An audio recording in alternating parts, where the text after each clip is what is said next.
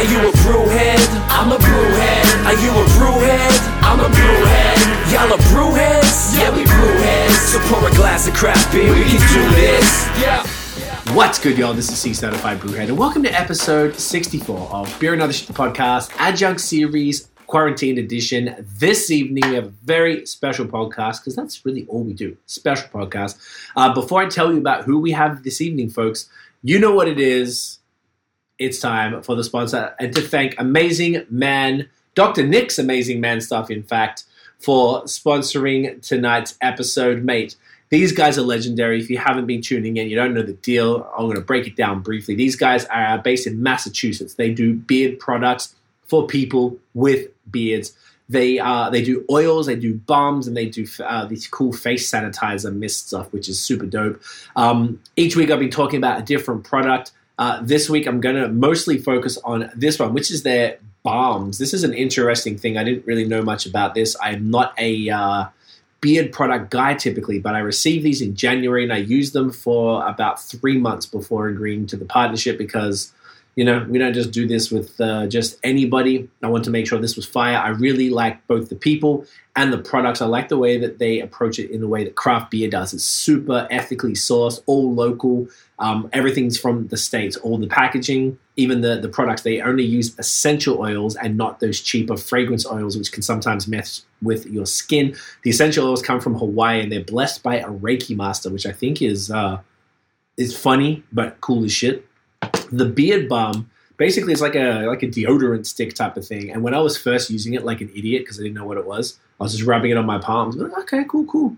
But you're supposed to apply it directly to the beard. And how did I find out? It says it on the damn label. So the reason I have the beard oil here, which is actually called Beard Beer, and it's an IPA influenced one, or it was brewed fucking hell, man, I do too much beer stuff. It was made to mimic an IPA and in the spirit of Maine Brew Co.'s Lunch IPA, which is a classic, or maybe it's a pale ale. I think it's a pale ale.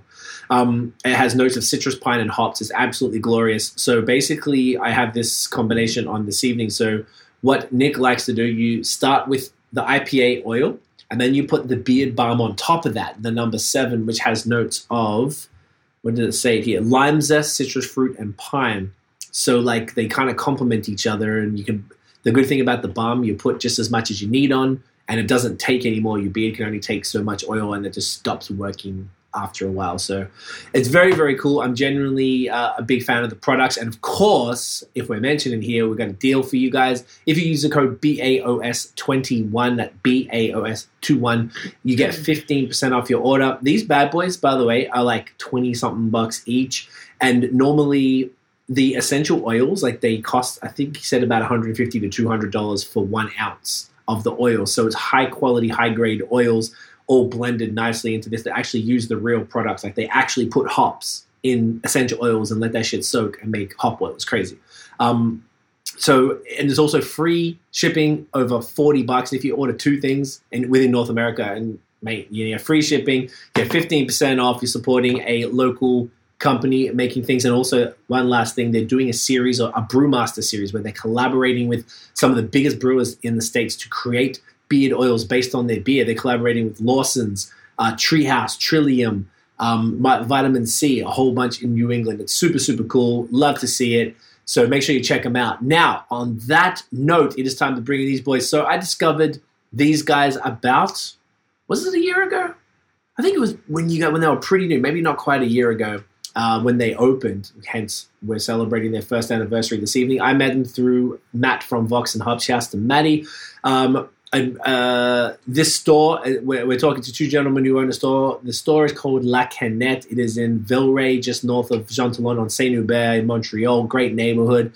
Something that was much needed in the area. They have a fantastic store. They're great people, and really, this is why we're all connecting. Every time I see the one gentleman that I know already, we're always joking, and we really connect on this level. And this is something that we don't really get to talk to people enough about, and talk to people on this side of the industry. So on that note, we're going to bring in Kevin and Guillaume of La Canette. Boys, make some noise, people. Welcome. Great to see you both. Everyone has beards and glasses. We have the uniform. Hey there. Nice. I love it. First question: which is the best Teenage Mutant Ninja Turtle? I'll leave that to Guillaume That's a because tough question. you know mine. Talk to me. Well, I had a dream this week before we talked about it. I had a dream about Ninjakus, and I was like, which one of them had Ninjakus? And I remember it's the orange one, if I remember. Michelangelo. Yeah, it's Michelangelo, but Yes. I don't recall having him the best As your Ninja favorite? Turtle. Okay. I think it's the one with the bow, with the baton, with the stick. Yeah. Pretty sure he's the. No, I can't say the best one, but in my heart, I think I love him the best. I respect To me, that. it's the best one. Mm. I'm just saying. Wow.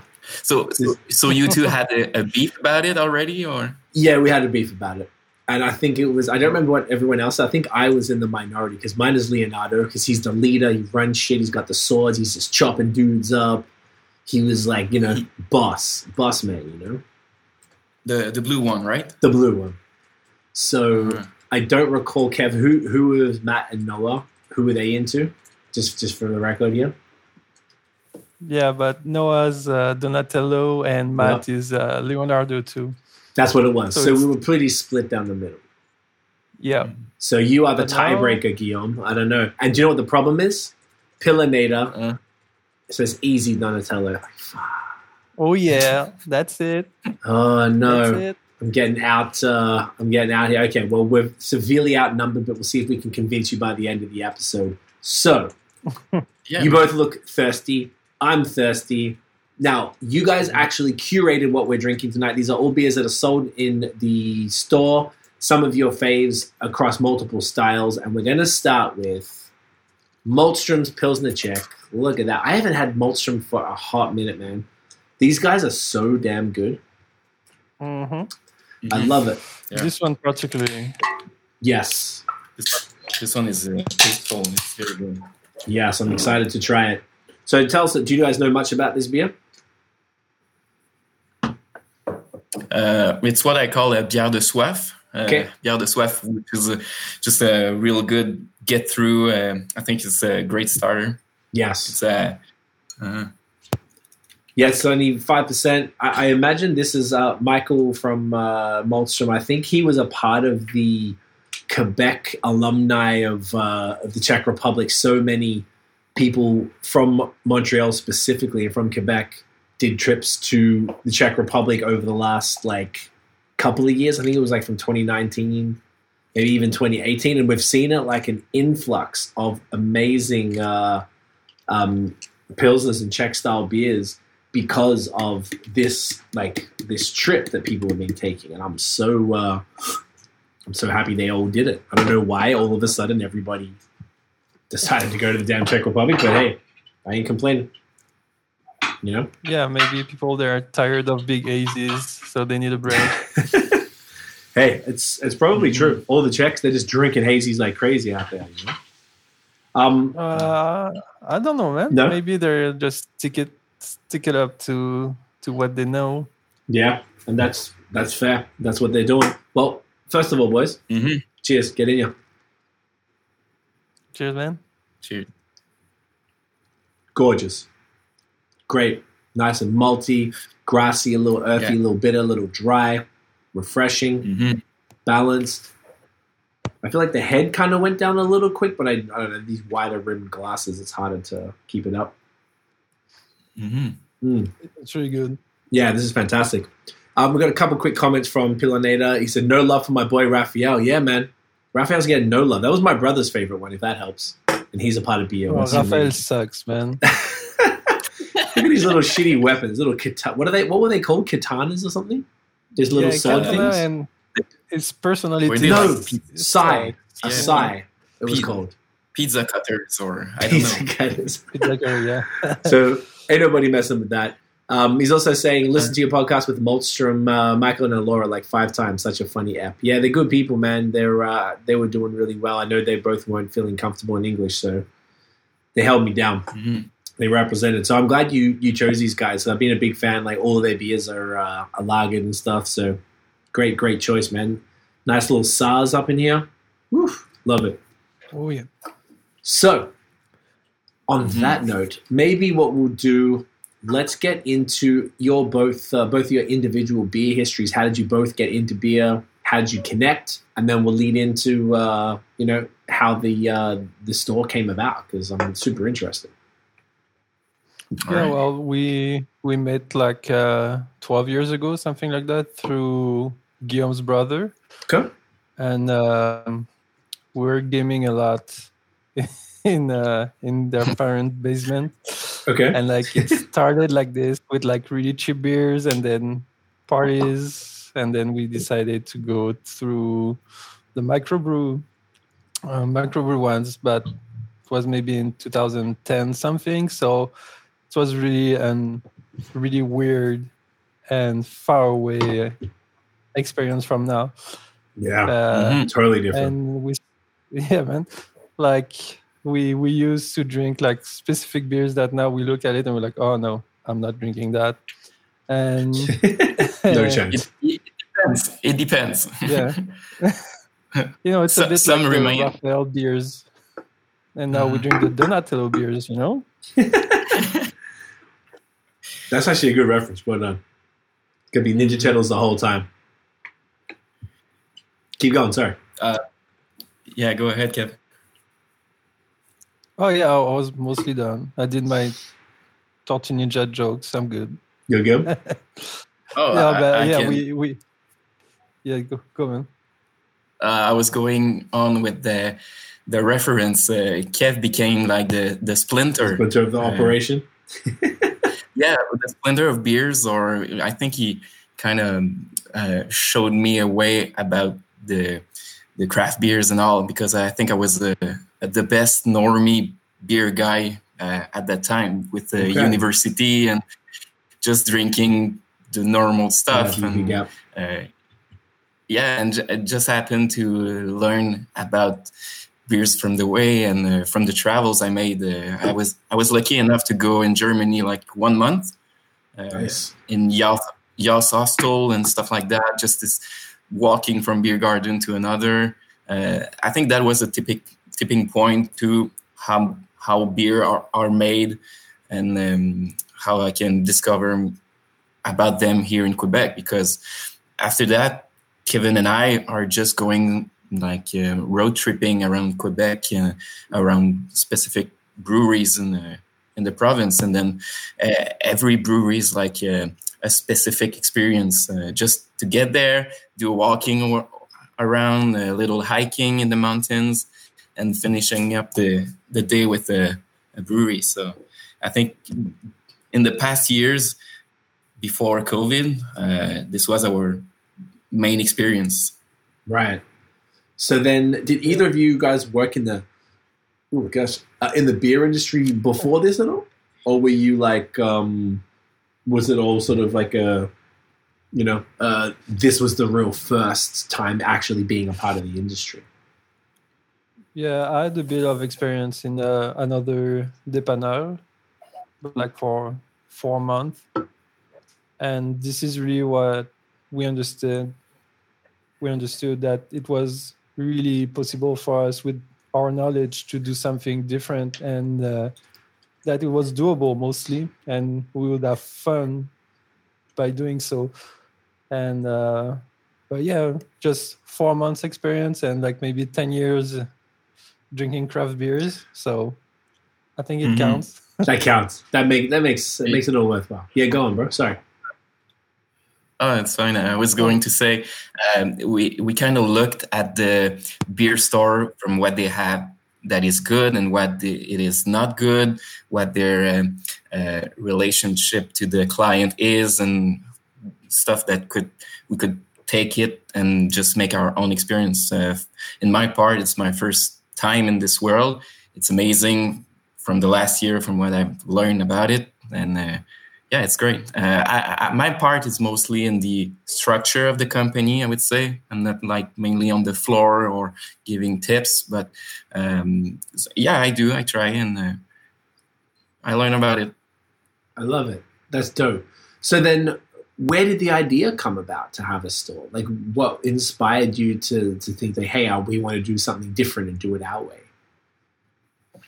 Well, we have two options of seeing it. It's like we have the knowledge for it, we have the customer service, and when I say knowledge, we have like basic common knowledge of craft beers. We're not brewers, we're not beer geeks, and it was either that we keep going that passion by doing road trips and discover new beers, or we keep doing our shitty jobs. And the option was like, man, we can make it work. We can put both together and not anybody else as a boss. Do it our way. The way it should be.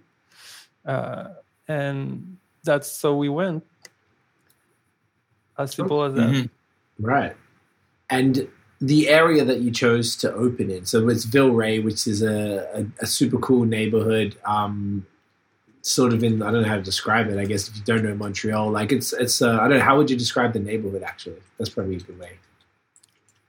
Well, it's pretty, it's like a melting pot. Like, the most streets around the metro are not that, it's pretty white privileged, I would say.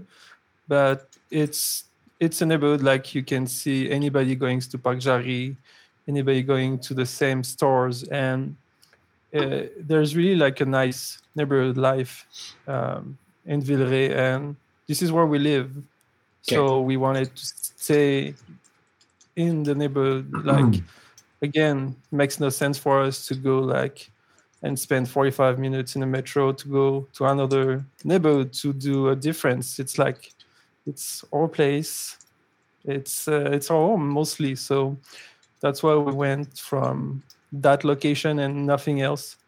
It was a bit hard first, but like we find a good one, and we're pretty happy about it. Okay. Mm-hmm. How long did it take you guys to find the spot? Because it's a pretty cool. Like, you guys are like right, like just before a corner of not Bellechasse. What's it called? De Castelnau, right? And De Castelnau, yeah. De Castelnau and Saint Hubert, in this like nice sort of like newer brick building.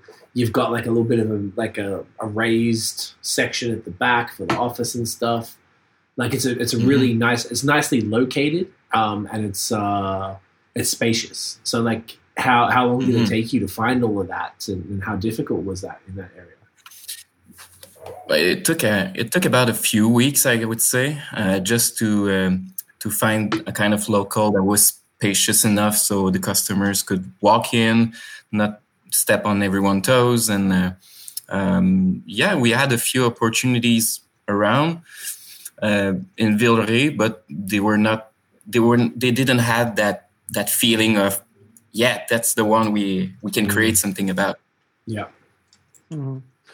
We went to a few locals that were super big, super huge, and others that really quite a nice character, but like so small that it wasn't viable, you know.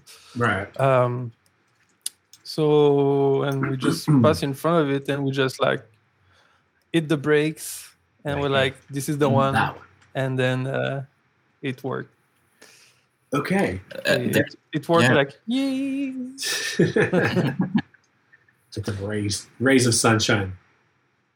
Yeah, Guillaume. Sorry, go for it, bro.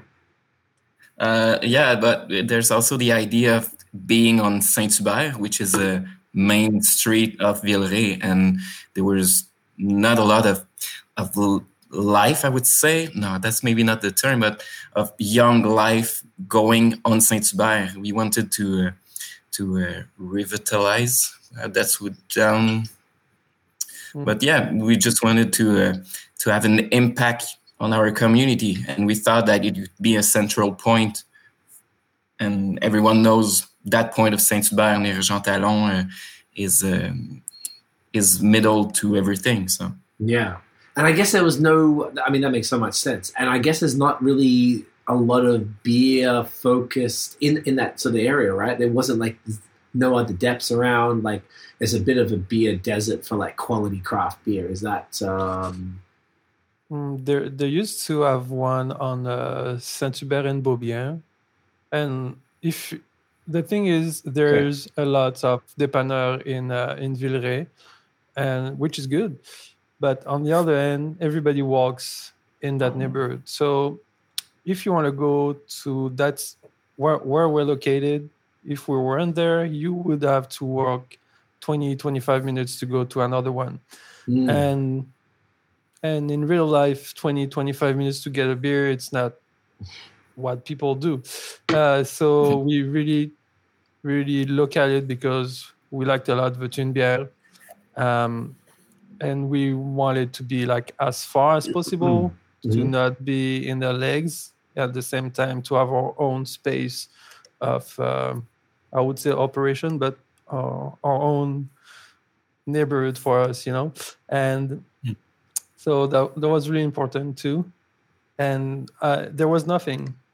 Mostly you needed to walk 20-25 minutes from that general area. Okay, that's what I was thinking. I mean, I know now that Milan opened down the street 2 weeks ago, which is great because that's another brewery nearby. So it's sort of, people can stop there, come see you guys. It's like a less than a 5-minute walk, which is super convenient as well. And it's a weird industry, I guess, where it's almost like the more the better with regard to breweries. And you guys definitely complement that offering in the region. Like people are at John Talon, the market there, getting their food and produce and stuff, and then be able to pop into a new brewery and pick up some beers that they sell, and then come see you and get everything else from around the province, which is super convenient. It makes the whole neighborhood, I think, so much more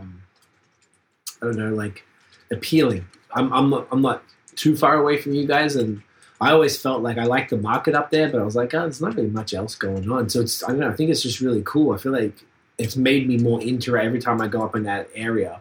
Now I feel like I'm there more often. It's just more shit to check out. So it's really cool. To do, and we're really close to the Plaza Saint-Hubert, which you can find anything on the plaza. It's just like, it's not as cool as Amazon, but you can just walk by and you'll find everything you want.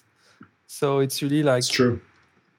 It's really like a nice walk from La Plaza, Marché Jean Talon, and all the stuff you can do in Villeray by foot, So it's really like add another side to the community in Villeray. And this is what I want to do also, is to create connection with the people in our neighborhood.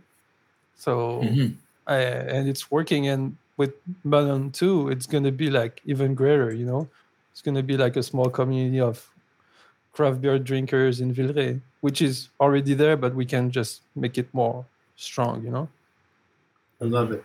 It makes so much sense. It's really cool, man. It's exciting to watch like the neighborhood sort of grow like that. Like, you guys now have been there a year, and then these guys just opening up, and I know it's not too far from a few other breweries like Ile de Garde down in Beaubien and Harricana just down the street there, and Bira, and a few other places like that. It's very cool. Pilonator, am I saying that? How would you say that in French? Pilonator? It's Pilonator. Pilonator. I don't know. My man's is saying he tasted the Czech Pils, IPA, and Saison from Melon. Pretty promising. Yes, I had those ones. I think I had the stout. Yeah, there was 2 IPAs, and everything was like super solid. So they got another couple, I think, coming this weekend. A Kolsch and something else. Yeah, man, it's exciting to see them go. They're really good guys as well. If you haven't, we had them on last week. It was actually kind of perfect. So we had them on last week to celebrate their starting, and then you guys on this week down the road to celebrate your 1 year. It's perfect timing. Makes me very happy. So you're gonna move soon, man. You know what? Might have to. Maybe. I don't know. Move in Villeray. I mean, like, what does the Myland have now? Nothing. It's ridiculous. Pilonator, I like that. It's a stout is in the fridge. The stout was really good. Very, very, very well done. I was very impressed. What was I going to ask you? I was going to ask about now the concept of La Canette. What if you could describe to people? Obviously, people who know Quebec, they know what a specialty beer store is. For people outside of Quebec watching or listening, here we have specialty, like in Ontario, for example, they only just passed a law that they can do that. Like people can open their own independent store, but they have to sell food. They can't just sell beer and wine or whatever the hell else. Here in Quebec has been the way for a long time. Gas stations, supermarkets, all that stuff can sell beer and wine, and certain wine, and no spirits. And we've had specialty beer stores, which is typically where all the craft beers go. And it's the one, now supermarkets do stock some stuff, but not all of them. And they're not always treated correctly, which a lot of people aren't familiar with that, as you guys would, I'm sure, know. So, how would you describe what La Canette is, what you were trying to achieve with your specific version of a beer dep that took into account the things you guys told me before? You familiar with the industry, you worked in the dep, and you would have obviously your customers of breweries and of depanneurs, so you were familiar with what you did and didn't like about these stores. So what did you try and do with Canette to make it different?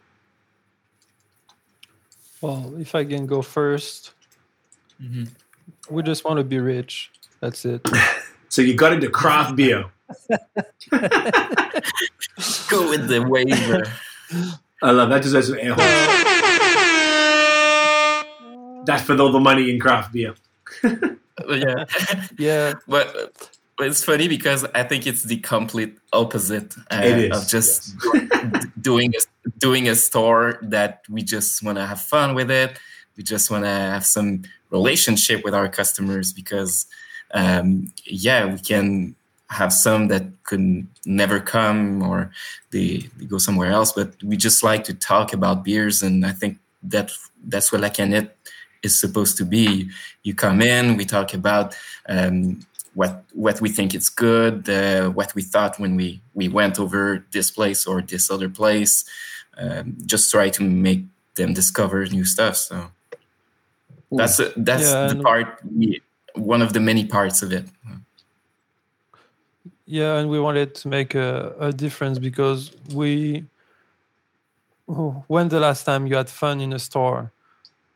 Like, legit fun, and then you want to go back because it's not just about the product, it's about like the vibe in it and what the people are doing to you. You come and you have fun. So, and it's super achievable, but you need to put heart into it, and this is what we wanted to do. And we wanted at first to be a bit like a social club, but it's not the right definition of La Canette. But like through La Canette, we can be like more of a community, I would say. And it's still a business. We're still in to survive, to make money, to pay bills, and all that capitalism shit. But we want to connect with people. And this is what we've been doing since day one. And this is why we have some great success with our customers. Some of them are even friends now. So this is why we celebrate our first year and everything's going well and we have fun with it. So I love it. No, that's great. And I guess, how did you guys connect with Matt from Vox and Hops? Was he just a customer and started talking? Oh, yeah. He asked me for free beers, and I was like, no way, man. And I didn't come into the shop, man. That's pretty much it. Oh, Matthew. I'm not surprised.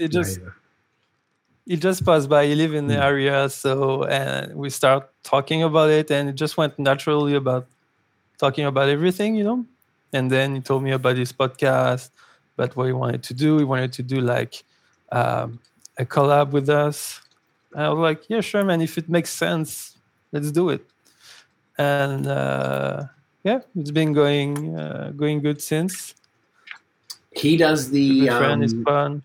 Yeah, man. I love Matt. He's the best. What's the name of the thing that he does at the store again? It's like 4 beers of death or something. Yeah, actually, what he does is come in the back store, chug 4 beers, and then do a podcast. That's what he does.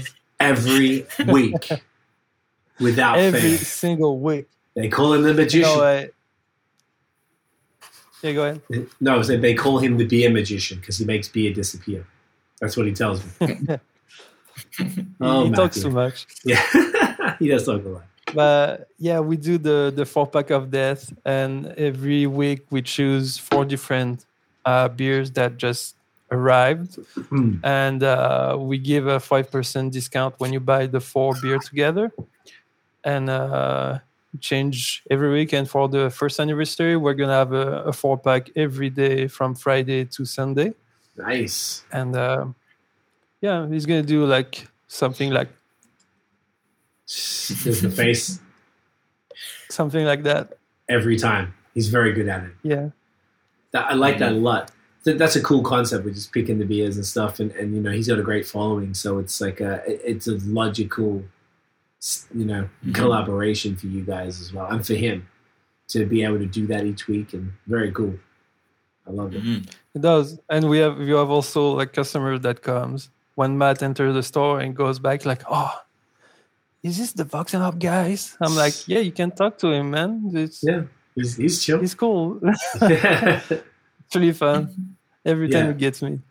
Oh, people like always geek out over Matt, particularly if you're into metal and stuff. They get pretty excited about you know, the Cryptopsy stuff or whatever. I didn't realize at first. Like, he just reached out to me like on Facebook DM one time. Like, hey man, I do a podcast and I'm in a metal band or something, and I don't know shit about metal. I'm a hip hop dude. I was like, oh, this guy seems cool. So we just talked, and he was like, yo, come on my podcast. We met up at Brewski and we had a beer, and like, he was just mad cool. We got along immediately. I was like, and ever since then, we've been trying to do as much stuff together as possible. So I was really glad that he told us about you and what he's been doing there. When I say us, I mean the rest of the beer, you know, Noah from Beerism, and Nathan from Nathan Does Beer, Chris from Hops and Bros, all the other beer media nerds that we all kick it with. And he spoke super highly of you guys and what you're doing. And I can't remember, we came down, I think it was when we did the blind taste test, probably around that time, wasn't it? Mm-hmm. Yeah, I think it was around that. And it was just cool. And what struck me about the store, I liked that everything was in a fridge at all times. I was saying that to Guillaume the other day. I love that. I feel like a lot of depths maybe don't have the fridge space, and they're forced to leave beers that shouldn't be out of the fridge, you know, just in the ambient air, which isn't optimal. And, you know, you guys have managed to completely cover both walls with fridges, which I imagine wasn't cheap. You know, you've got some of the beers that don't need to be in a fridge on the outside, of course, but everything else is in there. And I think that is, first of all, a really great dedication to keeping the quality, maintaining the quality of the beer. Yeah, and talk about that. Sorry, man. If you wanna spend like $6 to $7 on a beer, man, it better be fresh and cold with the highest quality. You know. Yeah. If you want a hot beer, beer tablet, you can go grab your Coors Light or whatever. But like, there's a craft behind it. There's some talented people that made it with mostly all their art, and they just like, we're here to talk about it. We're here to take care of the products and like to sell it as fast as possible. Also, you know, we don't want to keep like a beer on our shelves too long. So love it. Go on. Hashtag no bière chaude. No beer show. Oh, that's a good episode there. I'm going to write that one down. That's a good one. No BS show. So, okay, but what was that the concept from the beginning though? Like to have a store that was... Yeah? Yeah, we when we do our tour of like other dépanneurs, and we notice stuff that we liked and stuff we didn't like as a customer and as, I would say, professionals, but like, I don't like the term, but, and we took the best option for us and we put all together. Our store isn't perfect, obviously, but we do have a lot of good points on the checklist, and it shows. We have space. List. Get it? Huh? And we have. Sorry. We have everything. Like the customers, at first, lots of customers were asking, like, "Hey, are you guys like a franchise? Is there any more La Canette? Where are they?"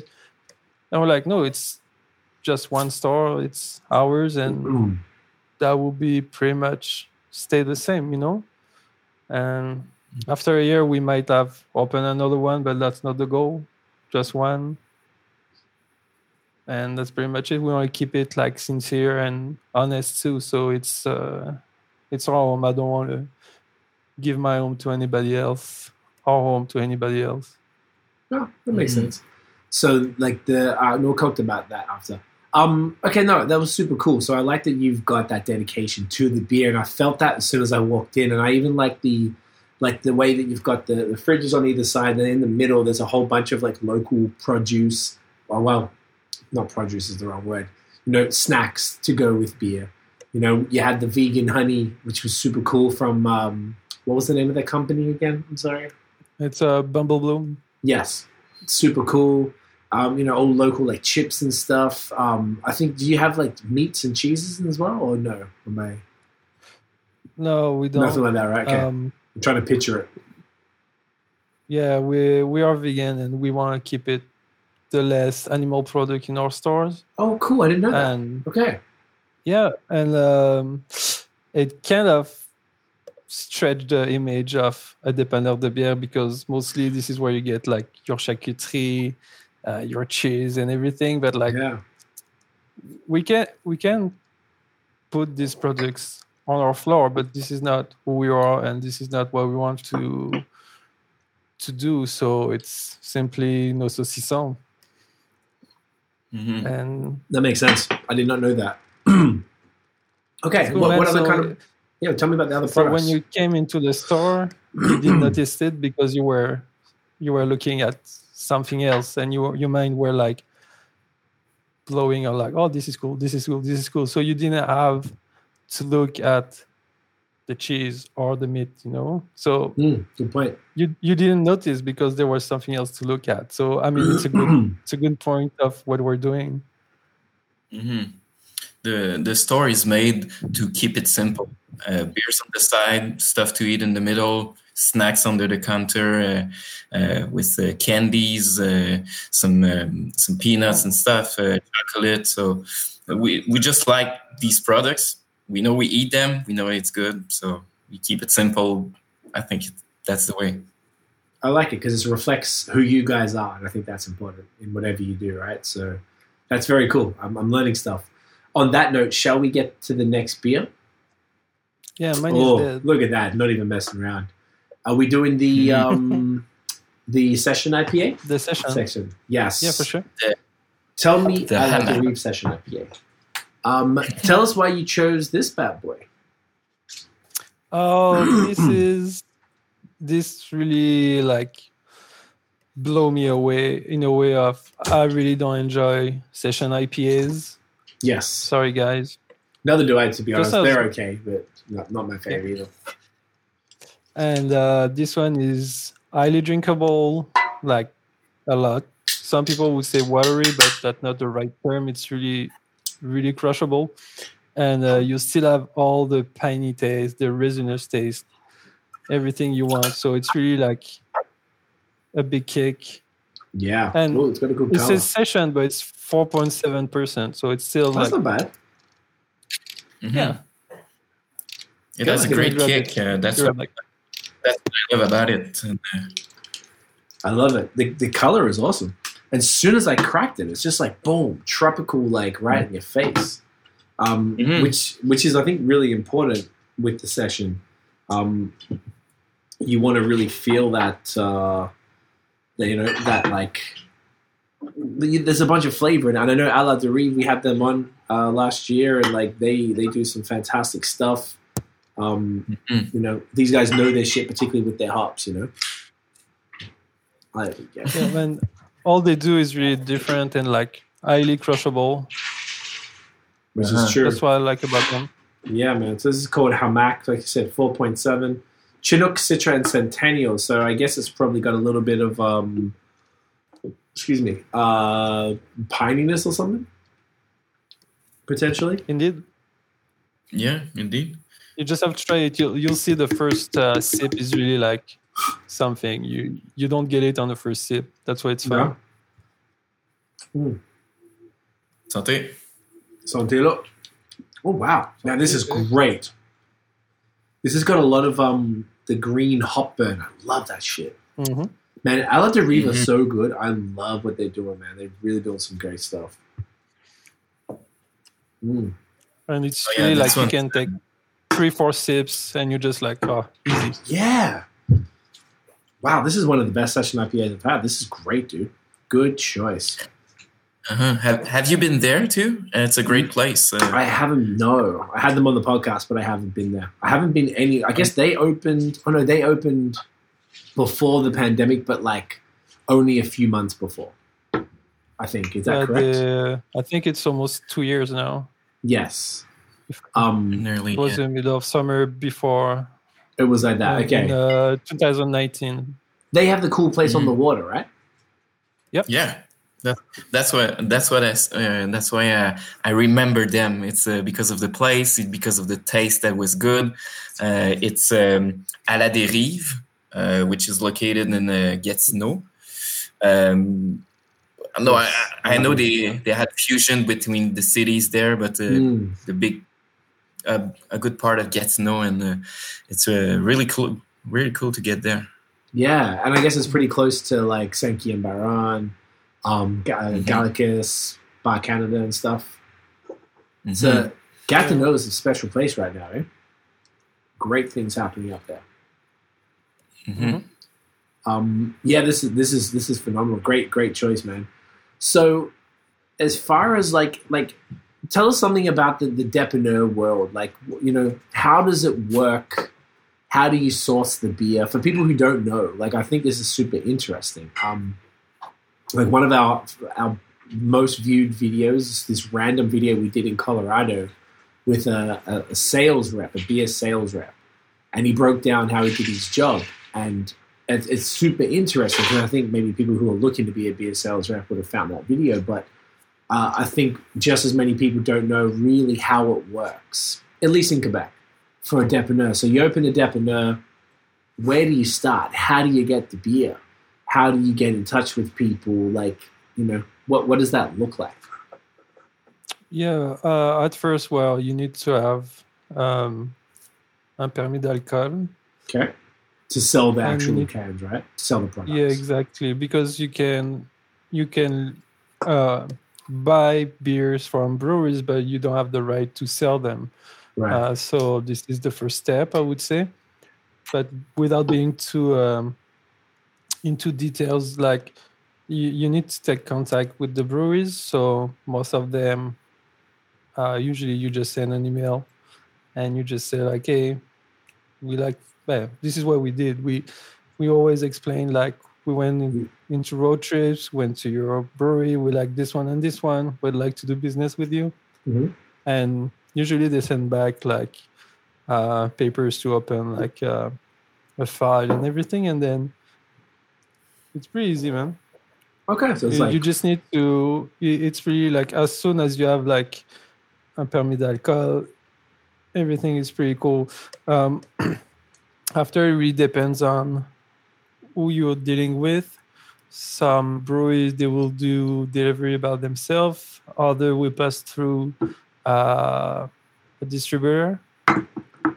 And some breweries, they don't have any stuff to give because they are their max capacity also. So that's the cold hard truth about breweries. Sometimes people are like, hey, when will you have this beer? It's like we're on the waiting list, man. It's when they have an opening, maybe we'll get some.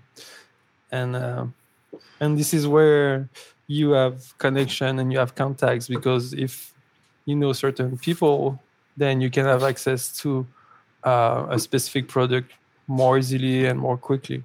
It's a bit like everything in life, you know. It's You all have about who good you know. relation with like your neighbor. Well, he might let you use his barbecue or something like that, you know. That's So, a good analogy. Okay. So then, if like every brewer you have to reach out to separately, is that really how it works, or do you have to reach out to them and some of them say, "Oh yeah, we work with this distributor," so you reach out to them? Like, how does that? Because like literally, there's hundreds and hundreds of breweries in Quebec. That's a lot of emails to send to try and get hold of beers. yeah, for sure. But I'm pretty sure they have. You know, the market is pretty big too. Quebecers, they like craft beers, and they will enjoy more and more craft in the next few years. Keeps growing and growing. Even if it's not beer or seltzer or smoothie or anything, you name it, if it's from the craft industry, it will work. And so you need to find like these people to have a good connection to get what you want. You can't have everybody. It will be pretty much stupid. You know, you need to make choice by who you want to work with, who have the same ethics as you, and who you respect at the most highest point, because their products, you know, they're good, they're well made, and this is where you start doing like your triage, you know. I don't know if it makes sense. Sorry, my dogs are playing. That's all right. It's fine. I think that's the challenge of searching for the good micro brewings and the one that are doing a crafting and not just a beer making to sell. We just like to find the new ones that will get to be discovered. That's the part of La Canette, and I think we have succeeded for a bit, for a few that were like not skyrocketed, but that we had a feeling that they were good and we wanted them. We just had a great connections, and that's where the triage is part of it. So. Right.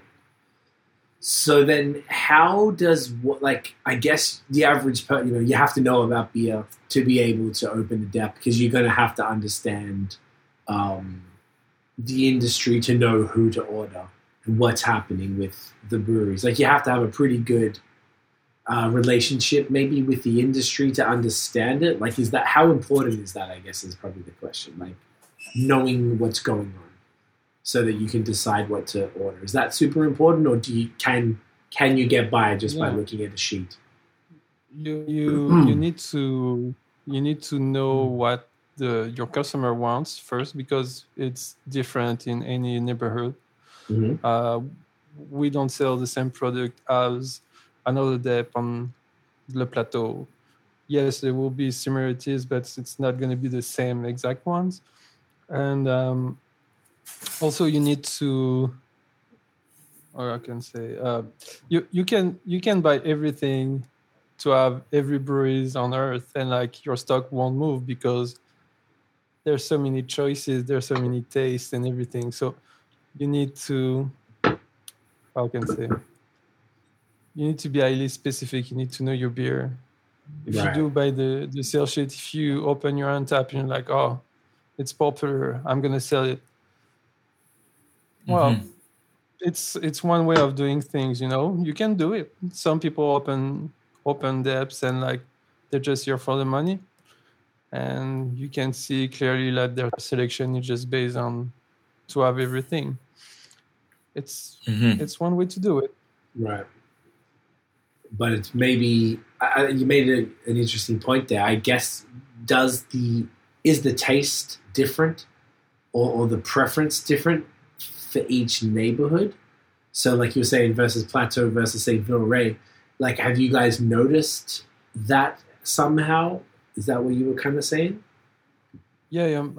We made a podcast with GF from Eco Sessions, and the goal was to talk with other owners from the South Shore, Quebec, and Saguenay. And the guy from Saguenay and Quebec, mostly they were selling red ales, ambers, and like barrel-aged beers. Whereas in our store, we are selling mostly like crispy boys and sours and hazies, But the blonde one, the Pilsner and the lagers, they weren't like even in the top 3 of their stores. So it really changed the way all you order, I can order the IPEST beer if I can, and have some people just go for like a Pilsner Czech because they don't want the I beer. It's not what they want. Right.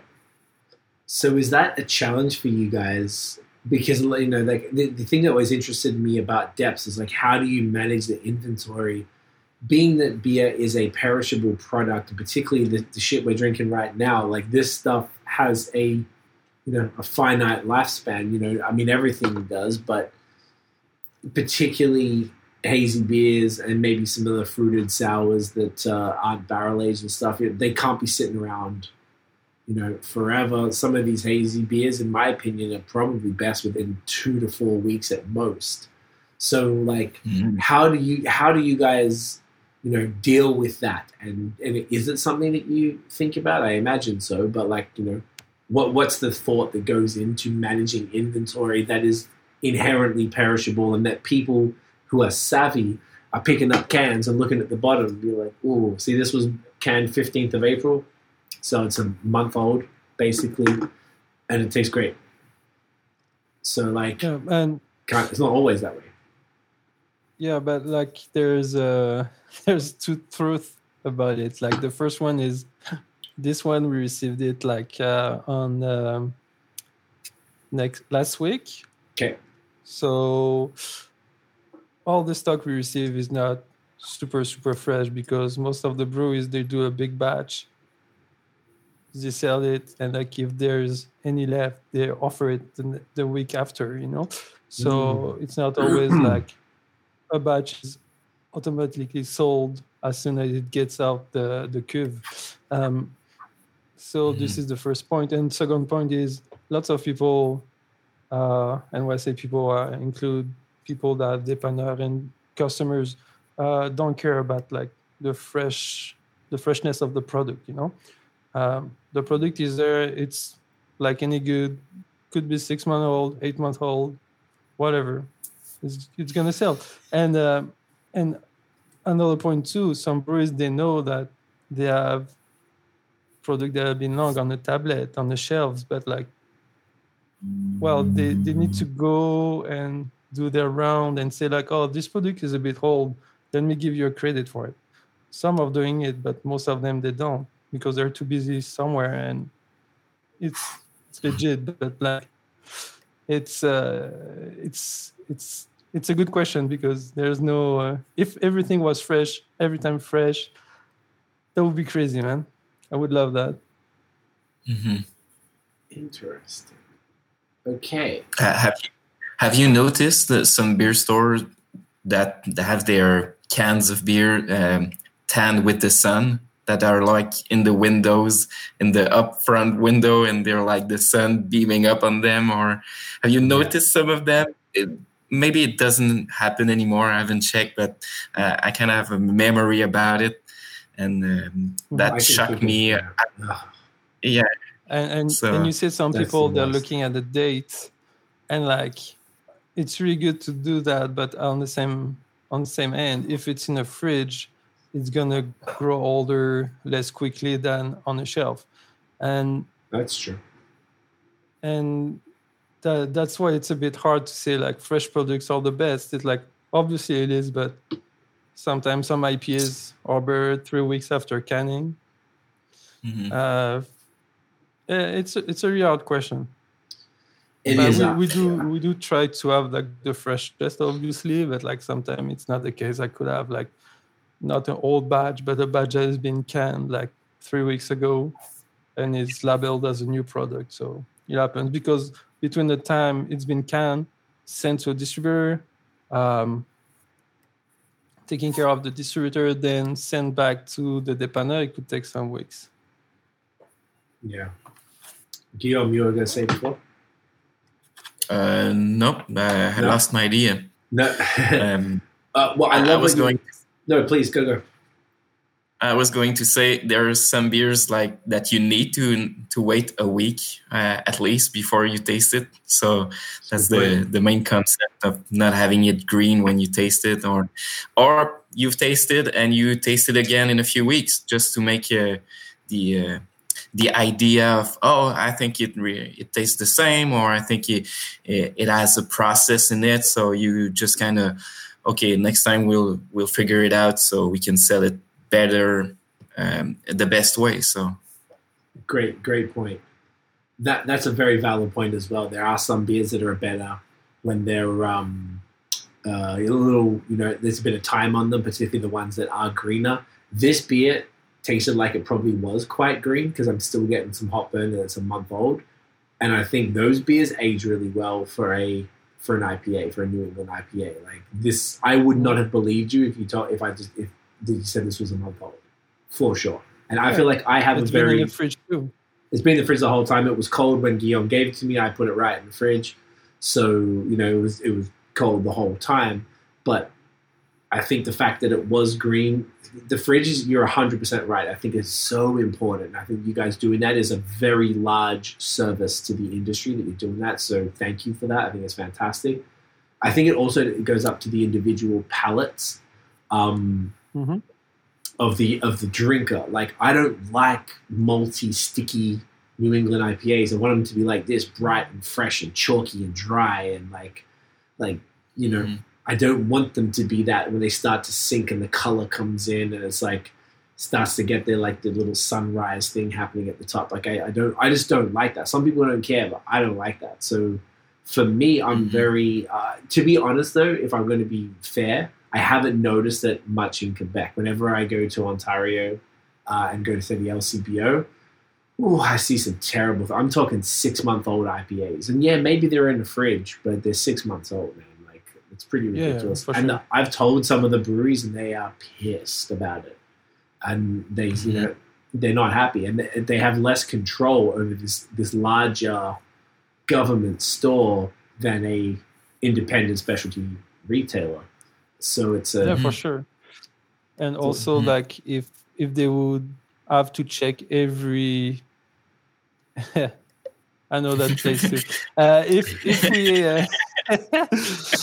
and if the breweries were about to go and check every retailer and say like, okay, this batch is not good after that time and everything, that would take them a new employee full-time, maybe two, to just check after a product. So it's more about like the people that are buying the product to make sure they have the right amount, they have not too many, they have just enough. And what's fun about it is like we have breweries that are really creative and really, really good at like having new releases. So if we miss a product, if we sold out a product, it's okay. Next week we're gonna have a new one, or maybe we can have like another one from another brewery, and the cycle goes again. So we have fresh product on small batches, and this is how we try to keep the product as fresh as possible. And by doing so, you won't find a beer that's been 6 months old in a store, and like the brewers, the brewery itself won't have to come back to our store and saying like, yeah, this one is old, let me create it for you. Or a customer that drinks it is like, well, it's not fresh at all. No breweries want to have a customer that drinks a beer that is not fresh. No. It's bad for them, it's bad for me, it's bad for everybody. It's much cheaper for them to replace the beer than to lose that customer. Yeah. Sorry, Guillaume. Yeah, sorry. I was going to add or just give some flowers to Kevin, because it's our birthday tomorrow. Kevin is the magician of the inventory. Every day it's about what product is getting older, what product is good, what product. Yeah, I know. But it's getting late, and I had my vaccine buzz. So yeah, Kevin Kev is doing a great job about it. I think it has a fact to do with the hierarchy of a company. If you're at the top and you just build up money with many beer stores, maybe you don't give a damn about the product at the end or about how the people take care of the product. So having just a small business, we kind of look maybe more about it. I don't know. It's a hypothesis. So we just look maybe a little bit. I don't know. What do you think about it?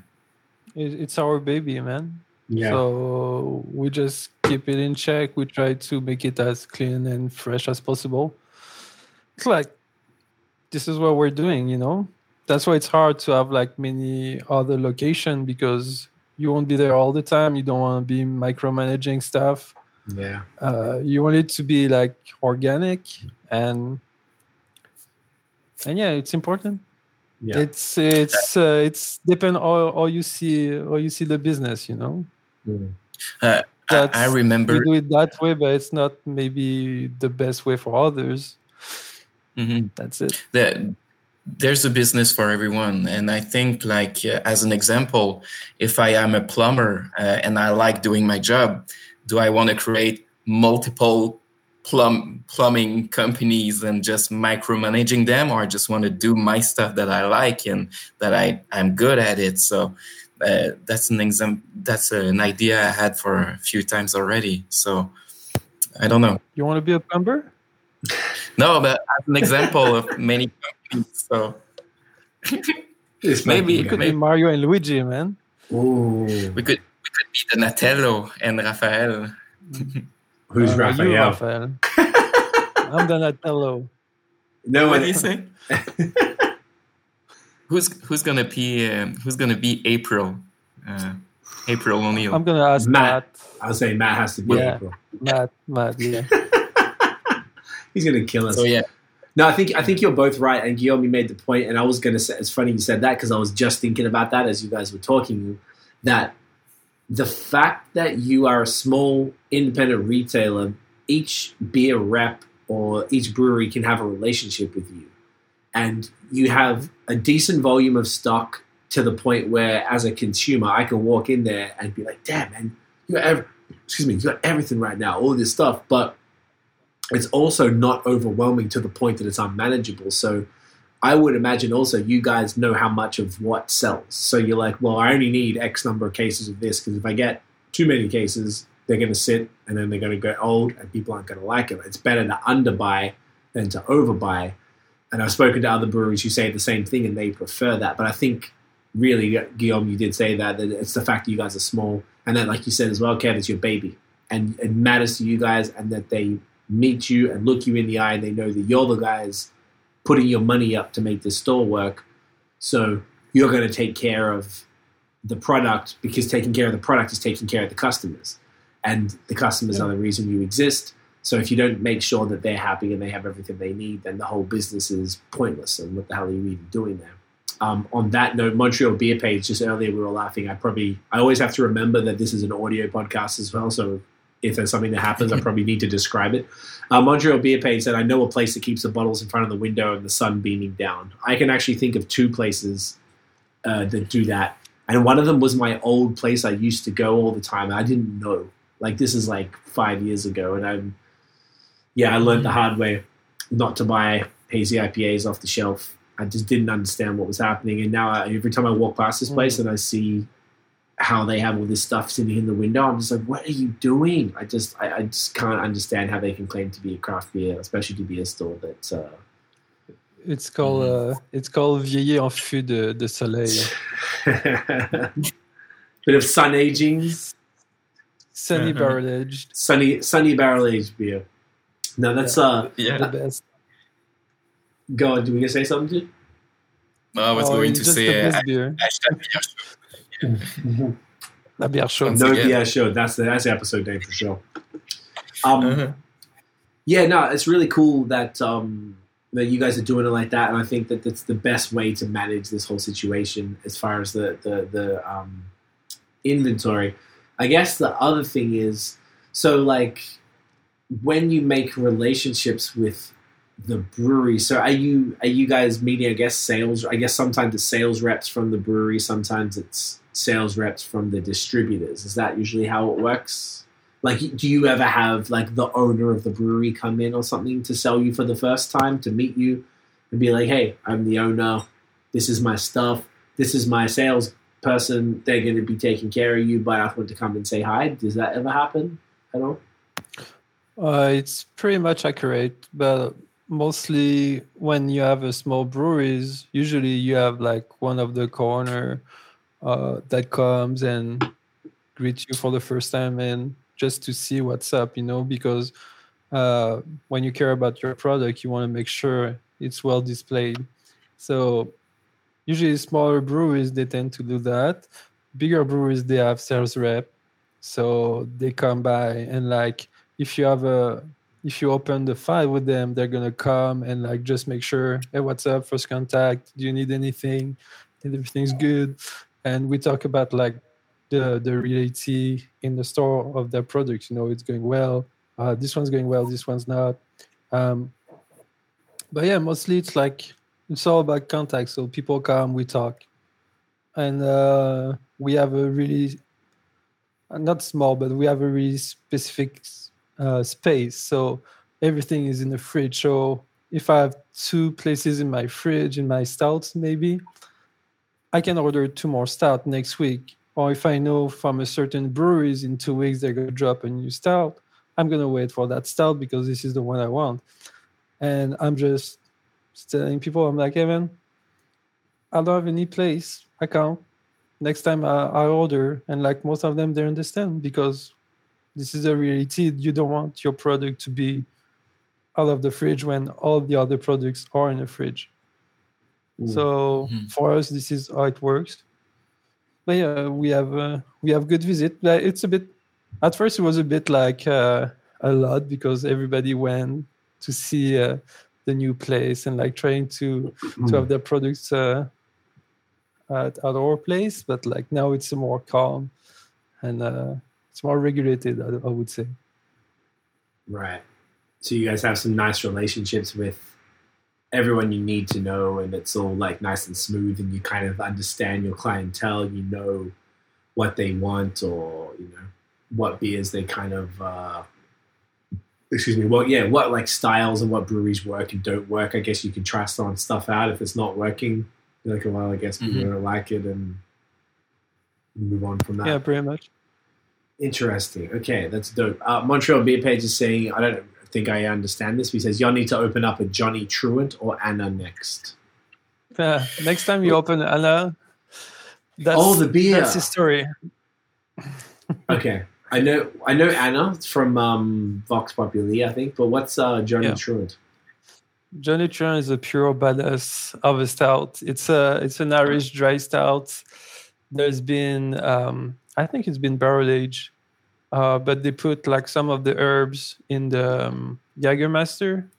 That's cool.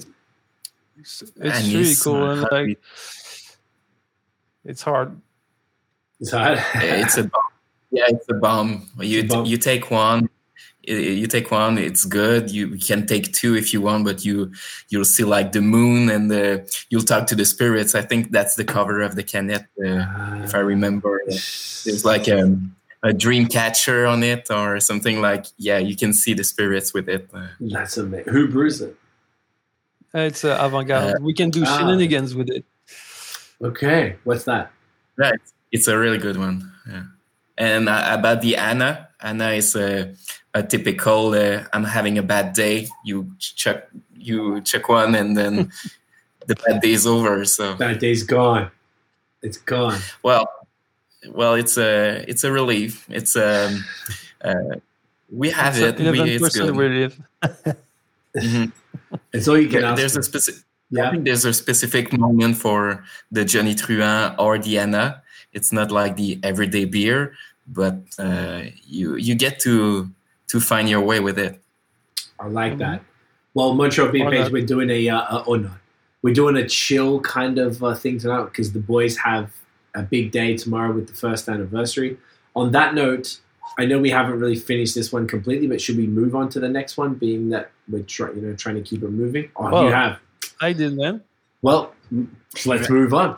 Could you please get the IPA, which is the next one? So tell us about this one, man. The next one.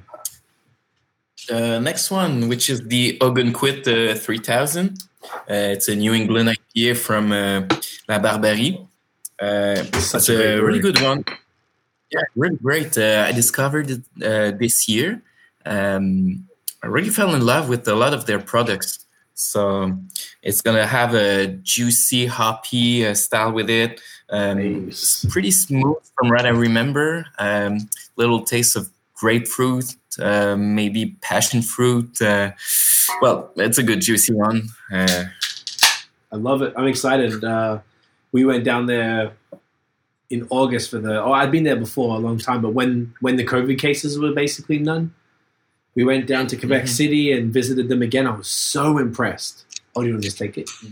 By their new stuff was just like so good in comparison to the old stuff was like fine, but the new stuff was like woof. Oh, their fruited stuff, their haze was just, I was super impressed. I love what's happening in Quebec City. Kevin,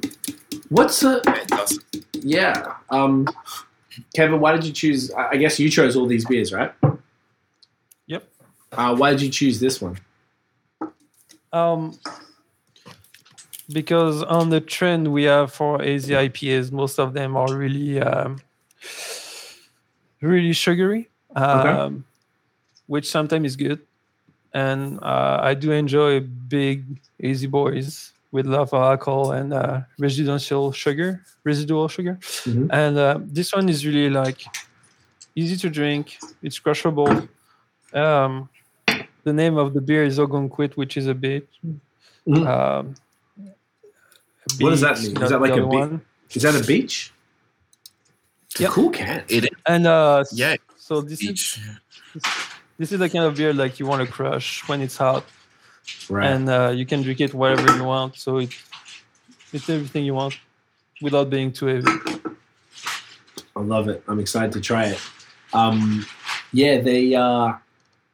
Picture first. Picture first. You know the drill. Got to get it while there's some head there. There you go.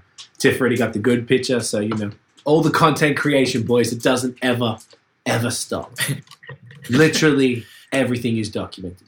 But yeah, no, these guys were. It's like really cool to see these guys like grow and change because I went there in 2014 before I even started the podcast, and I drank a bunch of their stuff here, and I was happy to go to the brewery. And when we went back last year, I was like, damn, man, these guys have like. The Raptor, what was it called? Mega, something like that. Yeah, Megafoot Raptor. Yeah, that one. That shit was like killer. The just all of their stuff. They what else did they give me? They gave me this other like hazy IPA, and I was just like, God damn, this is not the brewery I remember. And I think these guys are one of the really really cool like. Just like example of sort of how you can kind of grow and change and move with the time. So, it smells great. Boys, get it in you. Oh, yeah. Something. Santé, look. Nice. Okay. Do you know what hops are in this one? No? Does anyone know what hops are in them? No? No, it's really good. It's juicy. It's like it's everything you want. I mean, it's everything I would want to drink when it's hot. Yeah. Super fruity, eh? Mm-hmm. Like a nice little citrusy thing going on. Mm-hmm. So what was else I was going to go there? There's other things I want to sort of just find out sort of how it all works. Okay, so, you're based here in Montreal. But, if people don't know, I'm always just trying to be conscious of people from elsewhere. But the way Canada works, it's pretty difficult to get beers from elsewhere in each province. Most provinces are pretty local as far as how they, keep everything available. It becomes a bit more of a thing. It's starting to grow a little bit, but, it's a little hectic. So how do you guys go about acquiring beers like this, which is where the question comes from Quebec City, from outside of Montreal, as further east? I mean, obviously Gatineau and a lot of those folks are coming down here and doing the sales. I know Saint-Kiem, shouts to Chris, dropping off everything every couple of weeks. Bar Canada does the same thing. A la Drive, I imagine, all that type of stuff. But, how do you guys form those relationships with out of, breweries that are further away? And how does the travel and all that stuff work? Well, for Barberie, mostly, we never met them yet. Mm-hmm. Well, I think we went, but 2010-ish, so we were not even ready to have a beer store. We love their product, have a good communication with them, with Sophie, Mm-hmm. and it's once we can go there, it's gonna this communication, this partnership will go higher because we really like what they're doing, and it's fresh, it's complex, and they keep on the hype of the New Englands, the milkshake IPAs, everything, and they do it their own way, which is which we like actually. It's not, this one doesn't taste like all the New Englands you can find. So, but yeah, it's a good example because we don't have a personal relationship with them yet. Okay. Whereas we can have with other breweries. I mean, I guess it's a little harder then. Yeah, but even if from Quebec, it's easy. Most of the distributor goes by, they take the stock, go back to their warehouse, and distribute them after. So this one is it's 9 of April. Yeah, the same as the other one. Mm-hmm. Which is Received funny because 2 weeks ago. Yeah, about Quebec and microbreweries. Last summer, we did a lot of, how do you say, aller-retour, just back and forth to Quebec, about every 2-3 weeks to go get some beers from another brewery. So we were there. We couldn't. I mean, our schedule was tight, so it's we missed them by a little, just to get the contact with them. Yeah, but instead, if we went to another place, we just had the connection with the one of the brewers, or if you remember, Kev, about Quebec, or about another one which is in the south, which is Livingstone. Just getting Trevor. There. Yeah, Trevor, which is a nice guy. We like his stuff. At the beginning, we were just going there to get his stuff, so we were just getting the opportunity to have his great beers. So yeah. So then, why do you physically have to go there to pick it up, or you guys were just traveling to Quebec City? Most depends on smaller breweries like Livingstone. We need to go there sometimes, but Trevor did one time. He delivers, but most of the time you need to go there when you need stock. Interesting. Same from, let's say, Noctem. For a long time, you had to go to Quebec to pick it up. Now they're going through a distributor now, so it's easier. But at the same time, when we order stock, it's not coming the same week. It's coming the week after. But if we go there in person, we can have it right away. So it's another game. It depends on you want to create a hype or not, by having the last one of their beers, Yo, that's actually really smart. If you bother to go there, do that, like you said, the 3-hour return, go there and back, go up to Quebec City, and it could be worth it as a spot in Montreal. I didn't even think about that. If you get off and you just go get it, then you're the first one to have the beer. And then it depends. I think it depends. Further. Sorry, who's gonna go first? I will. I will. Because I think it depends. You can just go there and say, I made 3 hours just to get your stuff, so give me your stuff, and have that attitude, which I maybe saw or maybe I didn't saw. So Right. if you get there with the intention of just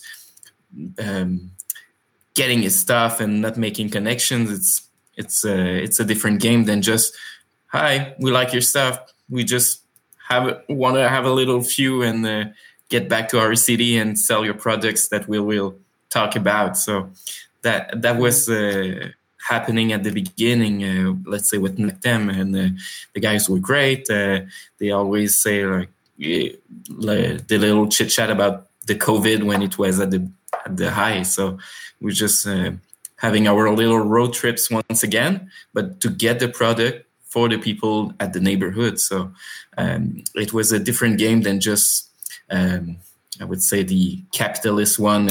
I'll take everything you have and just go back to my place. So that's the difference, I would say.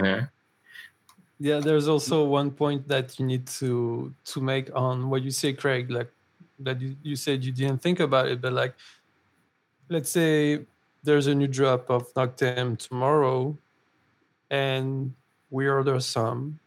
It's verified, so we can go grab it. If you go grab it, it's like almost 5 hour 30 of drive to Quebec, plus the gas, plus the person driving it. And some people, when they do it, they boost the price of the beer because you have like another cost to the beer, you know? And so you can find like some of the Noctem, but not now anymore. I wish. But before they distribute some, the Suricat could have been at $8, $8.50 when the beer is not $8 or $8.50. But there's a hype. You have it first or in the first person, but like there's a price to it and the customer is paying for it. So that's not cool. Okay, that's a good point as well. I mean, I guess if you don't add those extra costs to the final cost of the beer, it kind of makes it pointless for you guys because then you're losing money to get the beer first. Yeah, or you can just go there because you know your customers will be happy and not charge for it. Mm-hmm. I mean, yeah, I guess there's that too. And then when you think, I was about to say the second part of that is if people know that, say, La Canette always has the ex-brewery stuff early because you bother to drive those, you know, like you said, 5.5 hours return to do that, and you don't charge extra, they would be like, well, yeah, cool, let me grab the Noctem or whatever, but then while I'm here, let me grab this and this too. So, you know, that loyalty comes in and people will just want to shop with you because you're getting the stuff first, you're going out of your way to get it for them, and you're not charging for that privilege. So, you know, I imagine that would create that. Well, we never charge for what we've been getting because it's like, as Guillaume said, we've been making connection with the people too. So it's like a little chit chat, not 5 à 7, but mostly, and then we go back with the stock. So, but you could easily add those costs to anything, you know. And this is where you need to know what you're doing, because are you doing it because you like it, or are you doing it just to make the big buck? And by doing the big buck, you can do anything.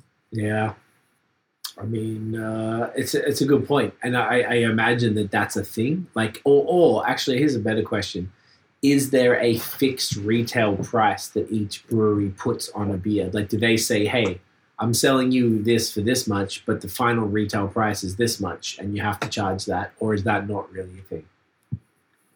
We have like a price from the brewery.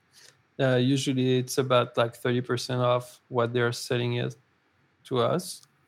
So it's the cost of the beer plus 30%. It's mostly like the general rule for everything. Some of them, they don't put anything because they know we will put like 30% on it. Point period. But It's really it's up to everybody to put the price. It's up to you. There's laws about the minimum price you can put on a beer, depending which format. And to give you an idea, 355 millimeters, so the smaller can, the law is like you can't sell it under $1.07. So it's up to you for the prices. Interesting. So every dep could charge a different price for the same beer. Pretty much, but at the same time, if you don't follow the 30%, if you go, let's say, I'm gonna put us in a bad example, okay? Because I don't want to dirty anybody. But let's say you go to Virgin Beer, which is the closest to our store, and you see a beer at $6, and you came to our store and the beer is $7. It doesn't make sense for the customers, It's like, gotcha. You're gonna be, why this one's $7 when it's at $6? So you need to keep like a good pricing, because first of all, it's beer. Okay. Yes, there's a craft behind it. There's talented people behind it, but still, it's just beer. And it sucks even for us as customers. You go to a place and like you pay $9 for a can, man. It sucks, man. Yeah, I won't pay $9 for, even if the beer is good or not. It's just like, I think it's outrageous to have like such prices. Yeah, it's an interesting the pricing of beer. I mean, that's a great conversation in and of itself here. Like, the cost of making a lot of these beers is quite high as far as the hops they're using. Which I think makes up a bulk of it. I mean, if you get a pastry stout, they're pretty ridiculous. They've got a lot of expensive things like vanilla or coconut in them or whatever. So there's all of these things that they have ingredients in them. But a lot of people ask, like, why is it still so expensive? After that. But there's two things about it. Is like, first, a beer has a specific cost. I'm no brewer, but like, you have the consigne, which is 20 cents, let's say. You have like a specific price for the canning system. If you borrow a canning system, or if you have one, you have to put your cost on it. Mm-hmm. And then after, you have like the time you're using your cuve, you have your grain, you have your hops. But most of it, the price, the cost we have for beers, the breweries are making money on that cost. So the price we sell is a double of the cost. Yeah. I might be wrong, but like that's all they can survive by selling us their beers, They can't sell beers at real cost for us. And as you said, if you have like a double dry hop, you have more hops, triple, quadruple hops. And pastry stout, you have all these malts, all these ingredients all these adjuncts you need to put in. But on the other end, you can do seltzer, which costs basically nothing, and put fruit puree in it, and then sell it like at an outrageous price, and like people are still buying it. And that's a problem. Mm-hmm. Because that should not be the price. And if I may add something about the price, when you pay for something, for the product, it already has calculated the margin for the promotion of it. So when you have, let's say, our store, we would spend X $1,000 just in publicity, just to make the product sell. That will count in the final product, and the bigger you get, the bigger you want to get, and the bigger you want to get money out of it. So as staying small, I think we expect, and as we do, we don't spend a lot of money on publicity and marketing.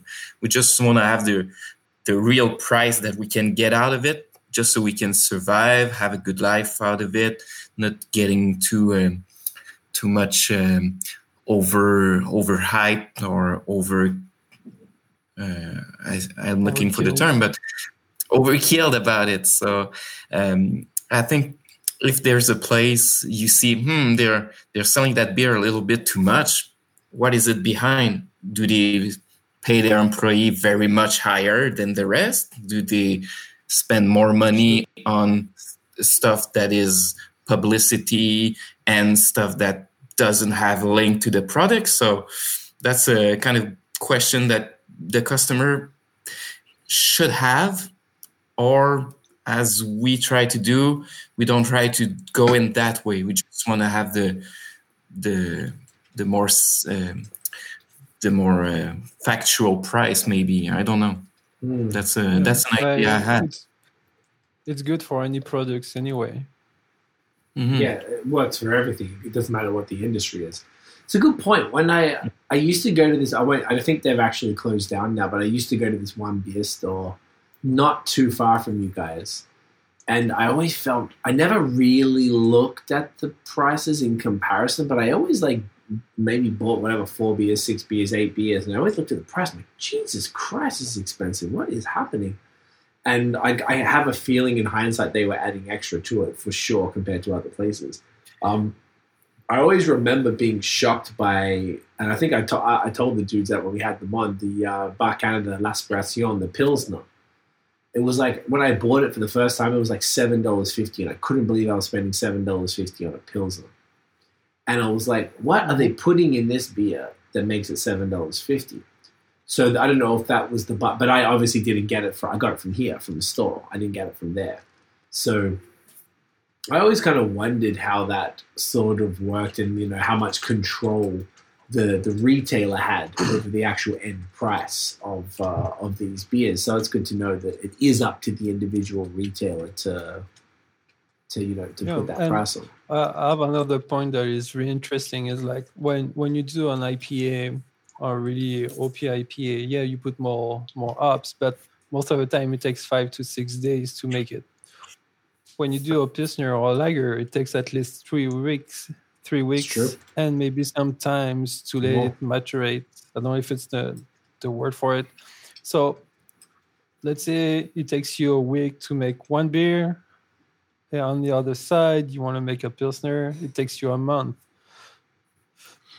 Why the Pilsner is still cheaper than the IPA? Because you lose your tank for like 3 more weeks by doing a Pilsner or a lager. But once again, I don't brew, so I don't know. But see, if you look at it like that, that's a good question.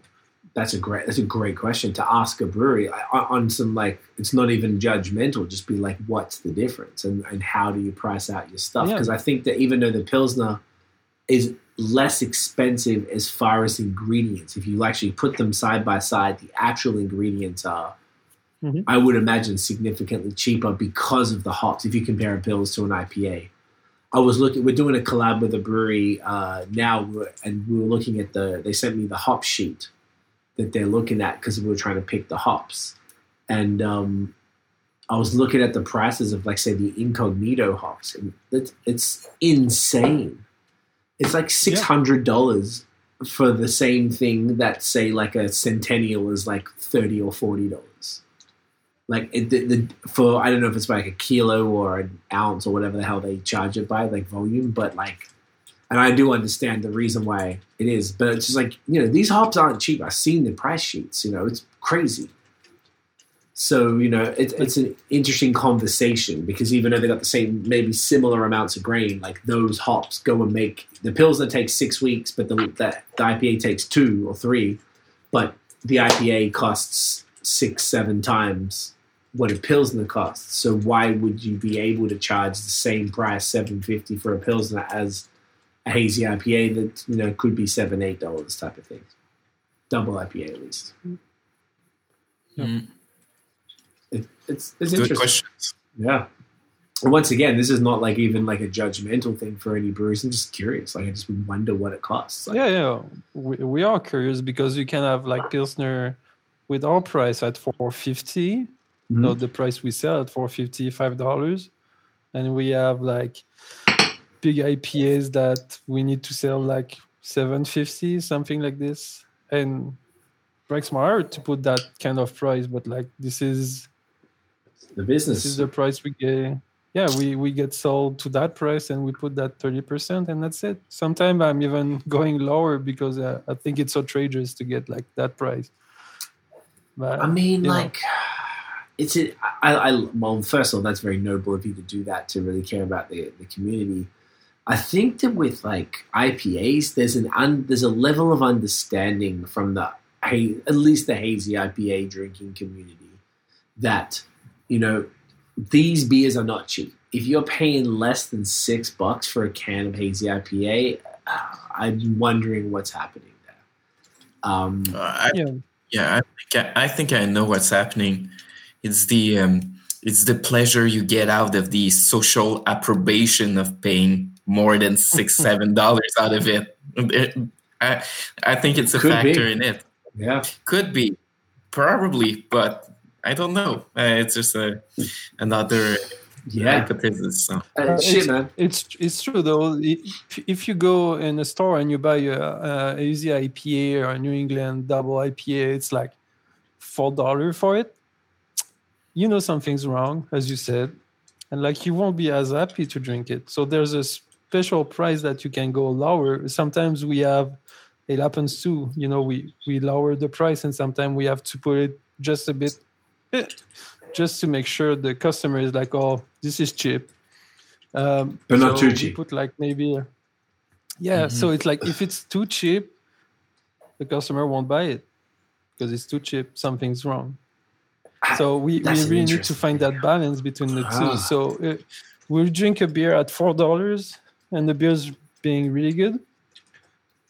Or if the drink is $4.50, you're like, oh yeah, cool. No, $4.50 is a good price. It's a good cheap beers. That's actually a fantastic point, particularly in the space. It didn't really happen here in Quebec, but I think it was a couple of years ago, there was a big deal in Ontario about like the Bucker beer thing. And like, you know, there's like one faction of the market that wants stuff like cheap as shit. They want the cheapest they can get it at. And then the haze people, for example, because they're the easiest ones, you know, we know that these beers are expensive. I think it's more that like if a hazy IPA is $4, you know, what hops are they using in this? Are they even using enough hops? Like, is it even going to taste good? Or are they just trying to lose? Like, why would you not charge for the hops that are supposed to be in this beer? Like, most people are pretty aware that hops are hella expensive, particularly if you have like harder to get hops, Nelson and stuff like that are, you know, highly sought after and very expensive. So I think that's probably where that comes from. There could be a little element of what you're saying, Guillaume, that people just, oh yeah, man, that's what you do. I always pay $9 a can and stuff. There's probably people like that for sure. I would imagine. Kind of validation, I would say, out of it. You get to live because you paid for it, or something like that. But yeah, that certainly could be a thing. As far as the way people approach it, it's a fascinating, weird world. Particularly the hazy IPA, when you bring the distribution into it, it's even stranger. Because if you go to a place like Brewski or Masorum or something that are known out here for those hazy IPAs, I mean, I think sometimes even at those places for the higher end, you're paying maybe a triple IPA. You might be paying $30 as 4-pack.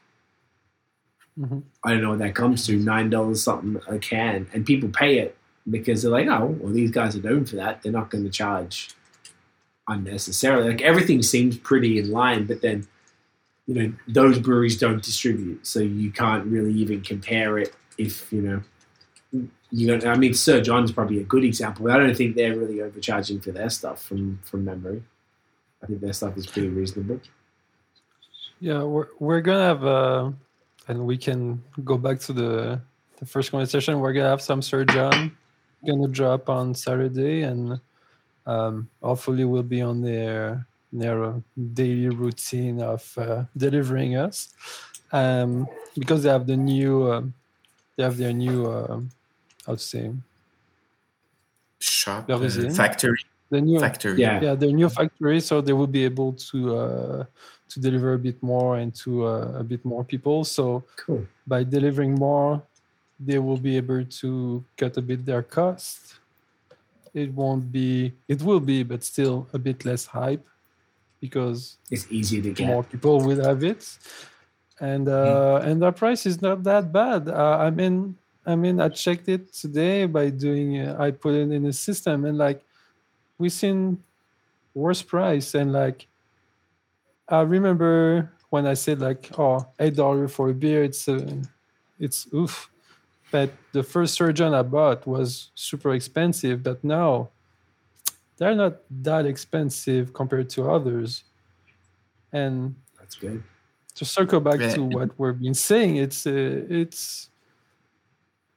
shows certain interest in it. You know, it's still really OP, but still not the highest price. Which is important, and it's nice to see them sort of be able to do that full circle situation where they're able to, you know, open a larger second production facility and be able to produce stuff at a cheaper price. It's great. I love that. And but is that what it takes?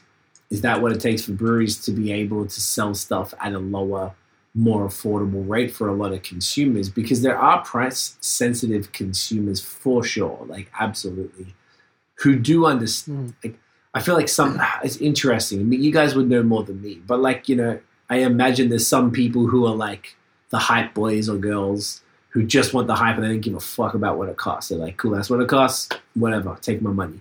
There's going to be some people who just want, you know, like they're kind of in the middle. They want some sort of hype stuff, but it's more than $5.50. I don't know, man. You know, like I feel like there's multiple consumers that are probably price based. Like, is that accurate? And like, what does that kind of look like?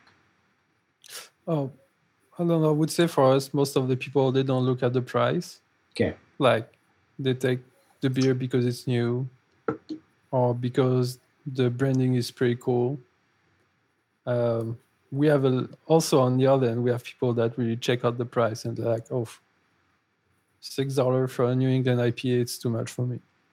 And not for them or for their budget. It's mentally, it's too much because it's just they don't want to pay. Yeah, exactly. Mm-hmm. And we like to drink like really cheap beers too, and it's always amazed me like what you can do with $20, man. You can have the cheapest malt liquor, a 6-pack, some dirty chips, and like $17. That's it. Tax in. It's crazy. I've discovered that there's as many types of customers as there are many types of breweries, maybe. Probably. From the last year, I think all the example you can think of, which are cheap or not cheap customers, or they look or they don't look, or it's all the same for the breweries. I think there's the market for it, so people will find a niche, will find a way in it. So that's what I've discovered, I think. There's been a wave of some really good breweries, to my mind, that they went for a cheaper version to be sold in like bigger grocery stores. And like, I'm like that, but yeah, but it pays the bill. They're doing like a more cheaper version of their beers. Of the same beer? Price. Not the same beer, but like still it's a craft beer SKU. Made by talented brewers that goes into shelf like by but for it's been a specific market. Right. Yeah. So that's actually smart though. That's really smart. It's smart, but at the same time, if you want to go and buy these beers, if we circle back to the shelf life of a beer, well, you can have it like for 6 months and wouldn't be a problem because you pay $2.89, $3 for it. So and the people who are buying that don't know anyway. The stuff they don't know. So it's fine. It's like not optimal. But look, the thing I find, and you guys might have noticed this, the thing I've always noticed about craft beer, there's like the real beer purists who are just like, you know, it's all about beer and the love of beer and how things should be. And then there's the people who understand business. At the end of the day, people always forget that craft beer is a business too. And they have to make money. So I'm never mad at breweries that do shit like that. as long as they're not misleading their consumers and they're, being honest with what they're doing. And if they've got a SKU that's for the supermarkets and it's some shit that they know is a decent enough beer, but they can make it cheap to appeal to that cheap market. And then some of those people might use that beer as a gateway beer, and gateway brewery is extraordinarily undervalued. And that brewery could bring those consumers into craft beer. And You can, yeah. yeah, there's such an important thing that a lot of people don't respect. So there's definitely there's room for that type of thing. Obviously, that's not what you guys do, because you would also be able to stock the other craft beers that are sort of not aimed at a supermarket kind of demographic, but like a craft beer demographic that might be the noobs type of thing, the new folks to it, to give them to get into beer. Do you have those type of people, or do you mostly have serious beer nerds?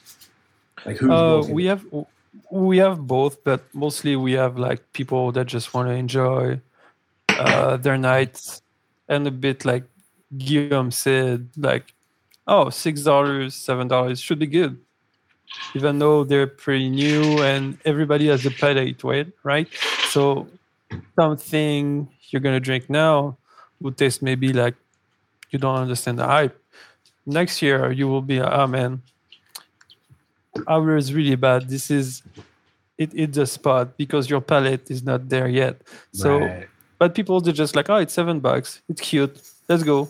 I'm drinking craft beer, and that's It's like good. a fun thing. Cool. Exactly. like More that. on the fun, and then you have people that are really more. I don't want to say beer geeks because it's not, but more people that are more focusing and putting attention in to what they're doing. So this one, I tried it already. I don't want to drink it again because I tried it once. I liked it. Was good. I need something new. We gotta manage this kind of two type of customers together. Interesting.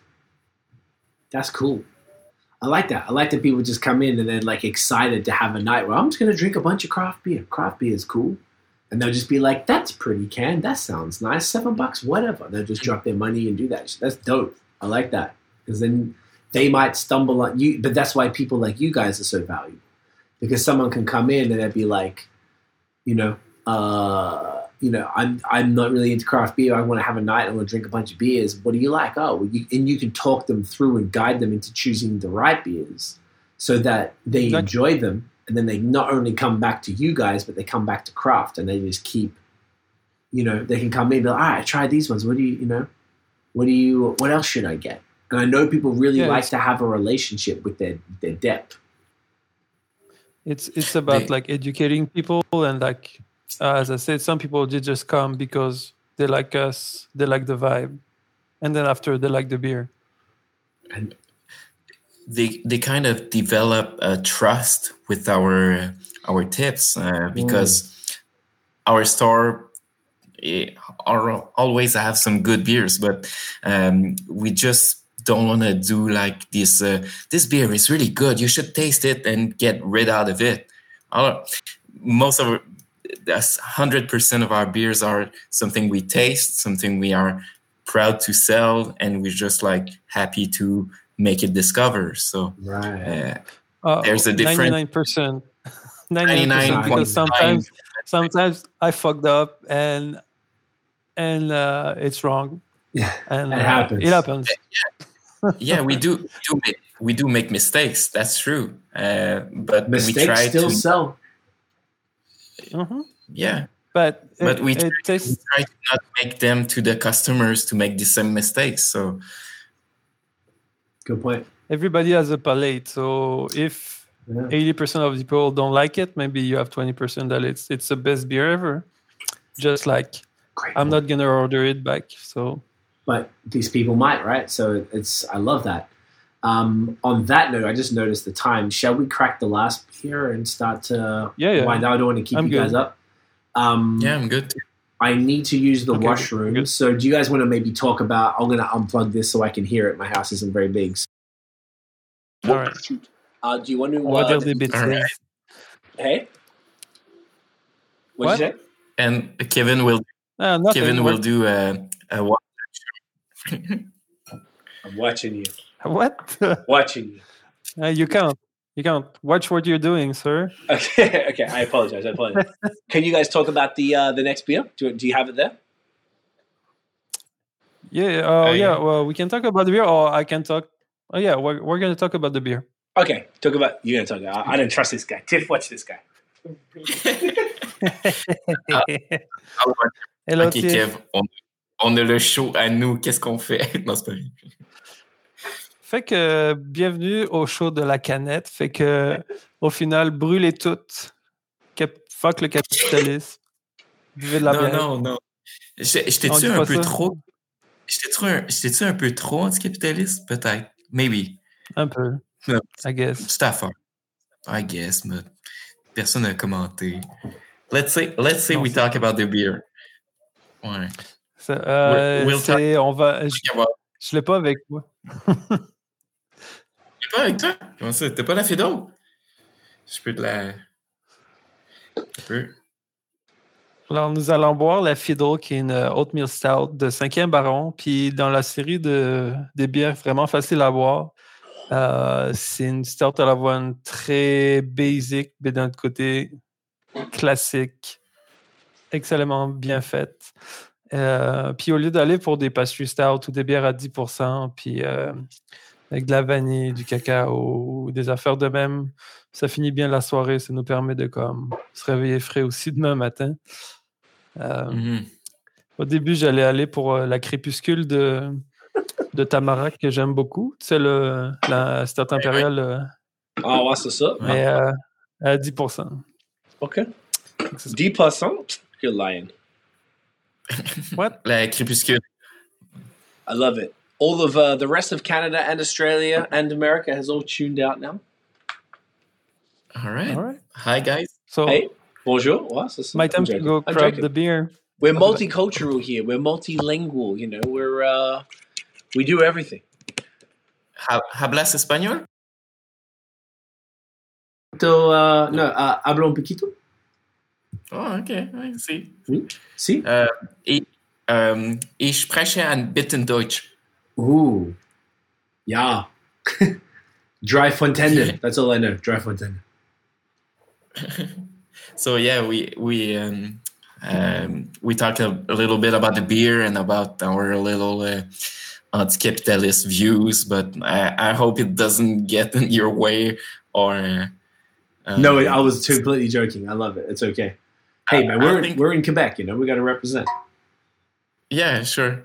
So I just hope you had a great night. How's your night going? Man, Craig? it has been fantastic.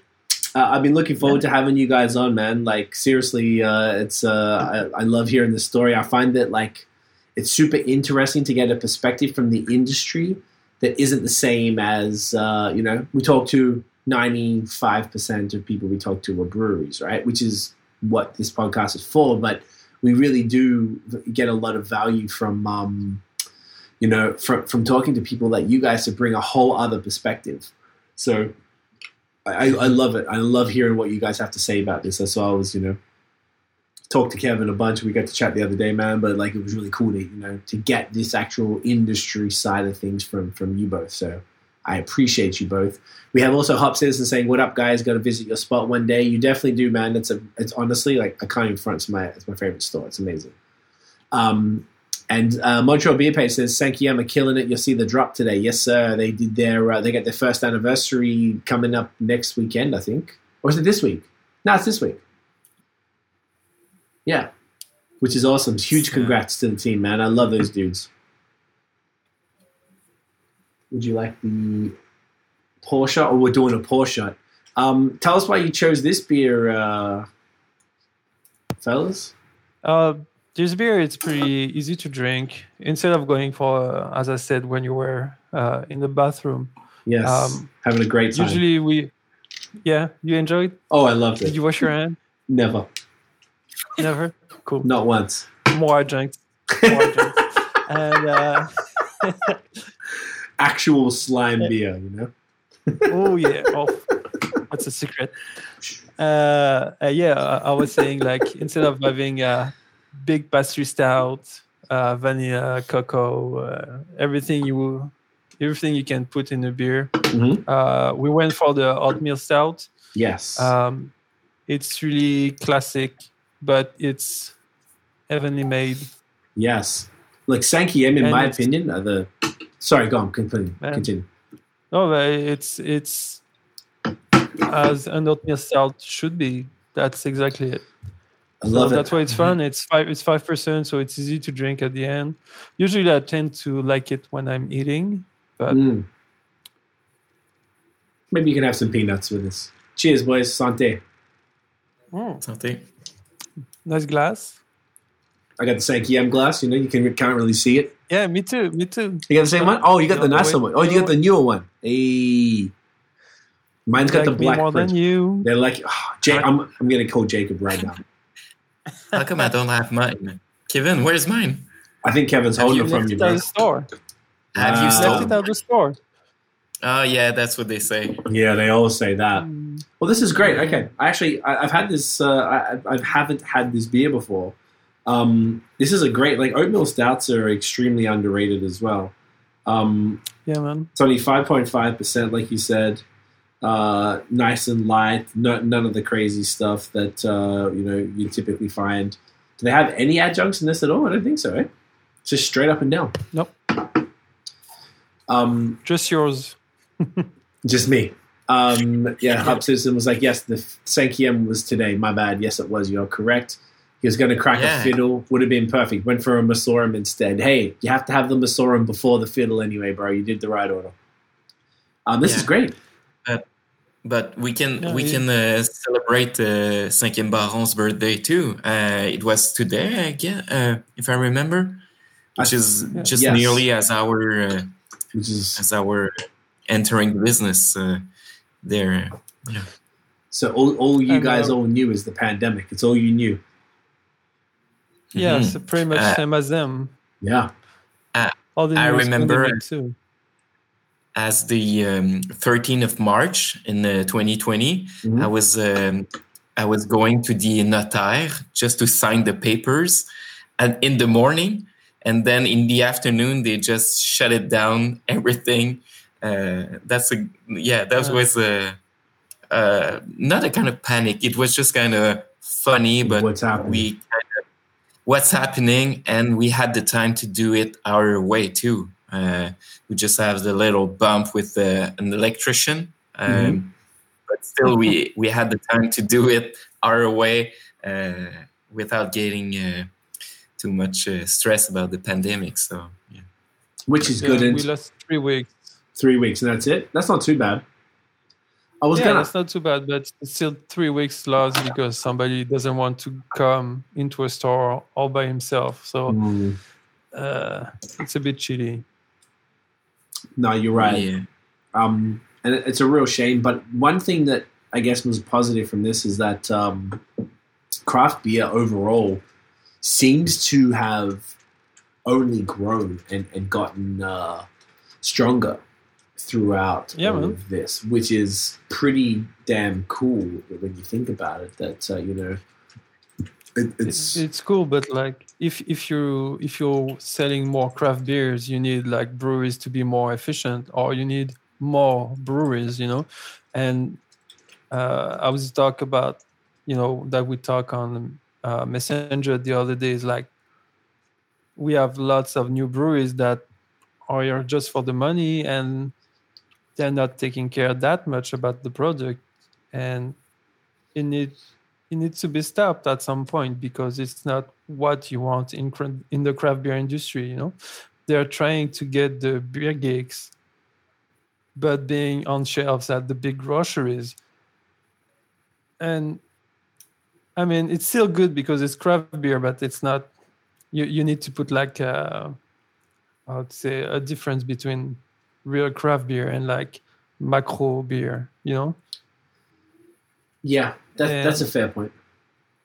I think people know. Do you guys think consumers are aware of that? yes and no. So some people, the groceries they have prices because they order in such large quantities that's massive, and they have prices on it so they can sell at lower price. So when you're at IGA, Metro, whatever, it's all at the same space near the cash and the cashiers, let's say. Right. And like it breaks my heart every time I see that. I'm like, oh man, I'm saying this beer that amount because that's the way we do it, and then they say it like $1.50 cheaper. I'm like, we can't live with that. We can't compete with that. And like there's breweries that just are created just to fill up that market. And that sucks. Yeah, I mean, like, there's a couple ways, once again, what we were saying before, there's a couple ways to look at it. Yes, it sucks that it's not the same thing, for supermarkets and for specialty stores. And obviously, specialty stores are really what's driving the craft beer industry. There's something to be said about breweries that are the gateway breweries, and they're a lot of the ones that were/are in the grocery stores. They're the ones that people like us aren't super interested in any shape or form, but they do play a small role in bringing people into the industry. Because what's more important is taking people away from Coors and Bud and all that bullshit and bringing them across to craft. Now, if it's the craft beers that are kind of supermarket-y kind of brands that aren't fantastic by our standards, and maybe, then cool, I guess. As long as they start to continue to explore craft beer and they get excited about it, then at some point the supermarket won't cut it. And they can be like, well, I need a specialty store where I can find more of this stuff. Yeah, and also on the same point, we have sometimes the same product, and people, they like to come shop at our places and in specialty store because it's a specialty store. It's different. It's something outside the home. It's something that you're supposed to have a great time when you come and find your beer for the night. Whereas when you do your groceries, you don't especially want to grab Trois Mousquetaires and put them in your gasket. It's true. So you can. People, I mean, you can. You can. You should. If you're smart enough, you should do that. But at the same time, you're making you're giving your money to big groceries, man. IGA means International Grocery Alliances. There are IGA in Australia too. Well, yeah, that's how I knew it. I couldn't believe it was over here. That's fucked up. If you go to smaller shop, usually you give money to the people that are working on the floor, and you help your neighbors live and making their way in life. So, and people they're doing that automatically because it's not cool to buy craft beer at the grocery store because there's no vibe, because there's no advice, there's knowledge. Yes, and so they're not well treated. There's 2 points to it. Yeah. Mm-hmm. Mm-hmm. Let's say Amazon shipping crafty beers, or would you buy from them, or if we can? Good point. I don't know. I don't. That's a good point.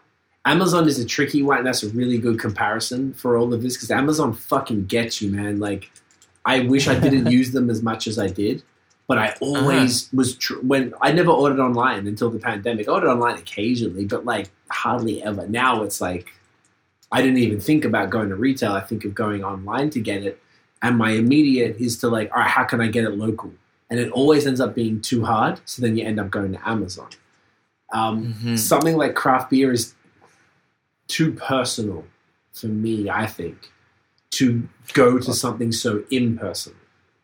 Do you drink coffee? I'm heavy. I think we talked about this. I'm third wave. I'm just as nerdy about coffee as I am about beer, yes. And I only order from either local cafes who sell other coffee, or I go direct to the roasters, and I always order local. Yeah. But let's say like you drink coffee, you're gonna go. Let's say you want a cup to go. You want an espresso, corrado, whatever you like. Oat milk latte. And you like to go. Okay. Yeah, and you go vegan to left. your specific. you go to your specific coffee shop because you like the vibe, you like I do. Yes. everything about it. You like the smells, you like the barista. They make you drink in front of you. They give you a drink. You drink it. Thank you. Bye bye. But you will never order an espresso online. No. It's Why weird. not? Because it starts to feel you're right, and this is you're making your point. Continue, yeah, your great point. And that's the whole point with Amazon and with why we're not doing like deliveries and shopping online, because as you say, it's impersonal. If you know exactly what you want, it's fine. If you want to get surprised, it's fine too. But if you want that experience, you can't have it. That's very true. And- Yeah, you're right. And that's what Starbucks and all that shit. That shit pisses me off as much as macro beers. I hate it. And we in Milan, the Starbucks they shut it down like a couple months ago. I was so happy because it shouldn't be here.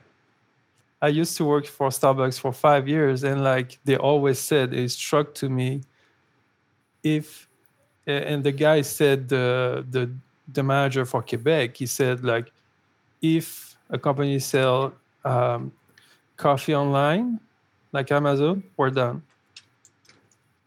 And that's the whole point to it, it's like, it's like some stuff can be only online and everything, you can find your way, but like as you said, you would go to that little coffee shop you like, only, yes. My pushback on that would be if the small producers ship. So in Ontario, I can order from any brewery. Almost every brewery in the province has an online store. So as a drinker, say I'm on Instagram and I'm like, I want to try something from Town Brewery, but I live in London and Town Brewery's just outside of Toronto. I'd be like, well, I can't get there anytime soon because it's like 3 hours drive. I'm like, well, I'll order them and they'll deliver to me. Like I can get half hours on Earth started the game, right? But you have to know the shit. I ordered like recently my last 2 orders. The last one was from Nectar in Quebec City, the cafe, and they roast to order. So say I ordered on a Thursday, they only roast on like a Tuesday. So both of those bags of coffees were like, I got them within like 2 days of them being roasted, fresh as fuck, and it was perfect. I just got a shipment from Pilot Brewing in Toronto. And Pilot, I know the place. It's literally next door to Left Field Brewery. And I know about Pilot because I know about Left Field. Near my brother. My brother lives like a 5-minute walk from there. So like, I know that's local. So I always try to keep my coffee orders either from Ontario or Quebec. And I order from Structure or one of those, now Nectar, I've been trying a bit of them. And like, I'm just trying to get some local stuff. Or there's my favorite cafe up in here, Cafe in Gamba. They get stuff from all over. So if I order from them or The Standard, they get my favorite one from San Francisco, which isn't local to here. But I know they get it pretty fresh. And I know the owner. So then she'll tell me, hey, we got Ritual. Fuck yeah, let me go get some. So like, I think there's a difference between Amazon selling coffee and then the producers or the stores, because both of them I try to balance. If I'm trying to order from Nectar directly, who's a roaster and a cafe, and then I'd go to Gamba or The Standard, who don't really do their own beans, but they resell others like you guys.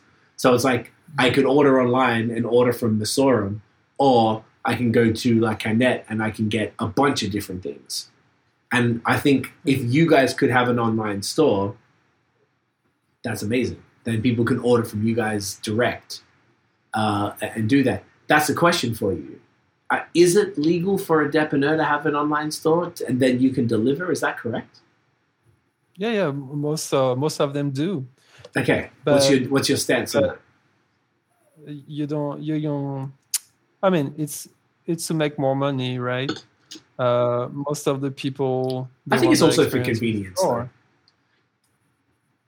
Like if you know what you want for some time, right? Yeah, if you know what you want, it's super easy. But like if you don't know, if you want advices and everything, it's like the best way is to come into the store and like talk to us, And also another point is logistically, it's pretty heavy, and you need like to put You need to put money into a website, into an inventory system that goes from what you sell in store and what you have in inventory. It's something that we don't want to get into. As you said, some people will benefit from it, but mostly what we want is to stay in our neighborhood. So, and if I can add something, if I can add something to this, we did some deliveries, but we did some by foot deliveries to the people that were COVID restrained at their house, and they just called us and they were like, we just want to buy from you, and can you do some deliveries? And we're like, yeah, if you're living nearby, we just come at the end of at the end of the day. And we did some kind of these trips, and they were nice. They were last winter, and it was cold. It was cold, but it was nice because we just had this connection still with the client at this. But yeah, it's a really good debate about how you can perceive the market, how you can see the product as only a product, or it is an experience, or I don't know. Yeah, I like your point about it, and how some breweries in Ontario are doing some online stuff. So it's kind of hard to say where we are right now with the online option and delivery stuff. I think if we look for something like that is green, for someone in bicycle that can get you your beers and they don't get too hot in the back seat of a car, that would be something we would think about. People are asking for it, but are they asking for it because it is cool to receive their beers after 8 p.m. and they didn't just want to walk out, or we just like the way that we can talk to them? And if you want a fresh beer, you want it cold, you want it like to the park right away, so just come by and we'll talk about it. So it's a dilemma. Yeah, it's an interesting one, right? Like, and I understand where you're coming from, that, you know, the store experience is important to you guys, so that's what you want to maintain. So I completely understand. Yeah, it makes sense. I mean, I think at the very least, I think it's cool that you can do it if you want to. Whereas, like, say, go. That's the whole point to it. Yeah. Like, you know, I think it is unfortunate that breweries can't do it here directly, because, and it's mostly for, you know, because I think what you guys contribute to the craft beer scene is that you are the curators. You are curating beers from across the province that you're able to get in one place that's respected, and the product, you know, you can walk in. I don't have to buy a 4-pack. I'm not forced online. Sometimes the online stores, you can't buy anything less than just a 4-pack. I don't always want a 4-pack. Maybe I want one. I can come into the store and buy one of that, 2 of that, and I'm good. And, you know, and fill up my basket, and I have this 20, you know, whatever. You might end up with half a case or a case of just mixed stuff, which is cool. And that'll last maybe somebody 2 weeks or a month or something, right? And then you can talk to you guys about it. So I get that, but I feel like there's room for all of those different things, because maybe there's, like, you guys, I don't know, something like Orval or something that we all want. If they had an online store, I mean, I know they'd sell out like that every time, but I don't know, I would try and buy some. I've been there, and I would like to have more of it, but, like, it's not always something that's simple to get a hold of. So I find that, like, it makes no sense to me that during this time that they didn't open up all of those laws. They opened up a lot of laws during the pandemic, and that's one thing they didn't change, which is pretty ridiculous, particularly for the breweries that have. They should have, right? But I guess more so for the ones that don't distribute, for the ones that are harder to get hold of, the ones that, like, are in the middle of nowhere, that aren't doing any Montreal distribution or anything like that we could order. I know I heard Le Prospecteur just started, or about to start doing Montreal distribution, but someone like them before that, you know. Yeah. But they have to go through a distributor. And let's say you're in the middle of nowhere and you have like products that people like. You still need to put money into logistic to get that website, to get shit down between the inventory and the website. And then after, when the order is passed, you need to have somebody that delivers, so it's another employee. So yeah, you might be into your cost, but still you need to add payroll to it. So I think it would have worked for some of the breweries, but not for any breweries. So the laws should have been changed for the COVID. Yeah, I agree. I know that Bar Canada did that can where they wrote a letter to the government on the whole label and shit, which was pretty cool. And someone told me that a brewery told them, I can't remember who it was, but a brewery told them that even if they did open it up, they're like, I don't want to do it. I think maybe it was Quatre Origines or something, but they were just like, I don't want to do shipping. I'm not interested in doing that. And I think that's fair enough. But I think the option should be there for consumers, because all it does is help businesses in a time when business is fucking hard. That's really what it comes down to. And you guys are there to give advice and to guide people on the right thing and give them that experience in the neighborhood. That's important. I think breweries should be allowed to ship out. If you want to buy stuff, breweries should be allowed to ship. Stop this. It's ridiculous. It's absolutely ridiculous. Things like that. Just make it don't make it difficult for consumers to support a small business, because we want to keep this ecosystem going. That's all. And, everybody plays their part. Everything has a role. What you guys do is imperative to the region. There's all of those breweries out of town. They would never be able to get, people knowing who they are in Montreal if it wasn't for people like you guys. You guys are performing a service that's important. You guys are really making sure the craft beer in Quebec is represented here in Montreal, and the other dépanneurs, in Sherbrooke, in Quebec City, in Gaspésie or whatever, are making sure that all of that is represented. So like that whole network of the specialty beer stores is like, it wouldn't survive without you guys, I don't think. I think it'd be very, very difficult. All breweries would only be ever local, and that's it. And also another point to the social aspect to it, with the COVID, it's been more than a year and almost a half of confinement. And some people, the most interaction they got is with us. Simple as that. Yeah, good point. And good point. You can have it online, and this is how we can repay our dues to the craft beer industry in Quebec, like to display them and to talk to people every day. And like they like to come. There are a couple they left to get to know, and they were like, man, you know what, tomorrow we're moving, and you've been the main person we talked to. I mean, that's crazy. That's crazy, man. I had some fun with them. That's a privilege. Big facts. Check your privilege. No, but I was going to add that it's like a privilege to be the bridge between the customer and the brewery. Just to be that center guy that will just be there to say like, oh, this brewery is good, or I just hope some people will do road trips to get to know, just to go to the park, to the hiking park nearby, and just get a beer like at La Dérive or Cinquième Baron, and just have a trip there.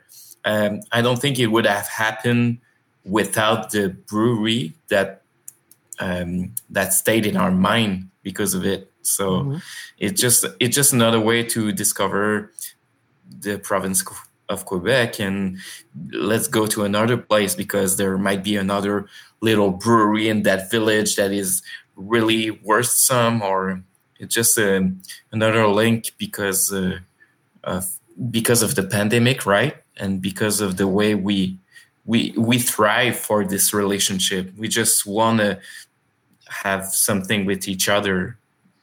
So it's so key, man. A beer with each other.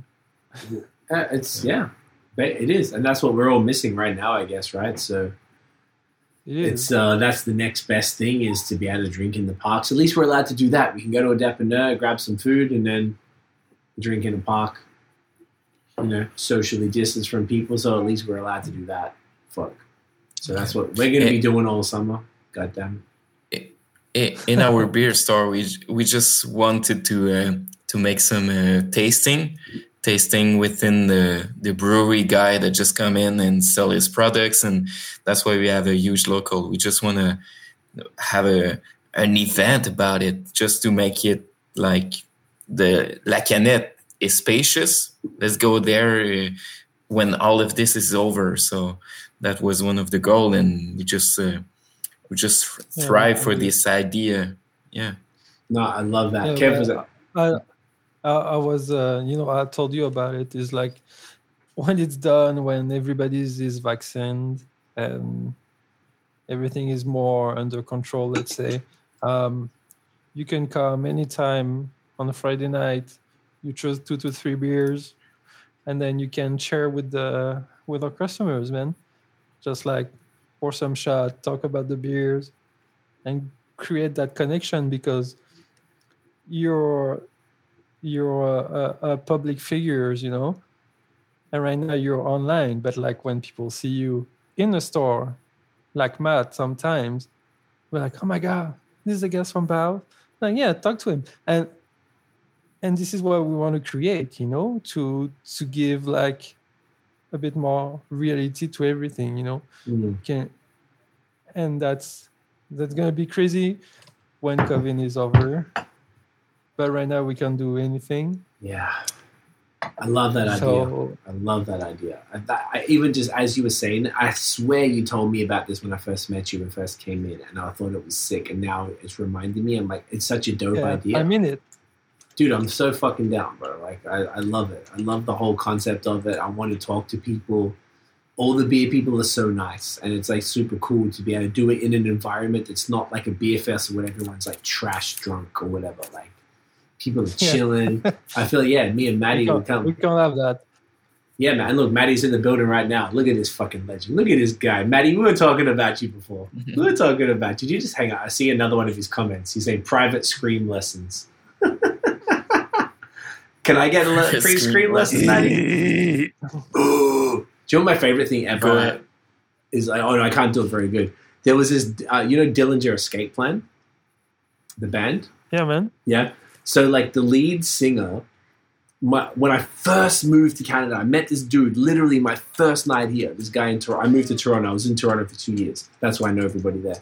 And he was like, he told me about this this thing where the dude from Dillinger Escape Plan comes out on stage and then he runs on people's heads out to the crowd. And ever since then, I was like, fuck, that is the coolest shit I've ever seen. You running on people's motherfuckers' heads, man. That is the coolest shit. So, Maddie, we need to run on people's heads, bro. When Cryptopsy can come back again, I want to come up and I want to fucking run on people's heads. Honestly, I want that so bad. COVID free. I'll wear a mask. Just like, just run across the crowd. But you got to like take a run up and have like some real soft shoes on so you can like bounce off the heads real like gently, like boom. Boom, head. I can't say the word I want to say because people in beer don't like the word I want to say, but we have running on someone's heads. I'll say it afterwards. That's what we call it, and it's head walking. That could be another episode name right there. But we're going to do it. So, on that note, I'm super. They will eat you alive. Oh, they won't like that, Maddie? I thought they might like it. They're running on people's heads. I don't know. Okay, maybe not. I trust Matt. If he tells me no, then it's no. I'm noticing I want to do, one thing. Can we take the thumbnail? Because my camera is flashing.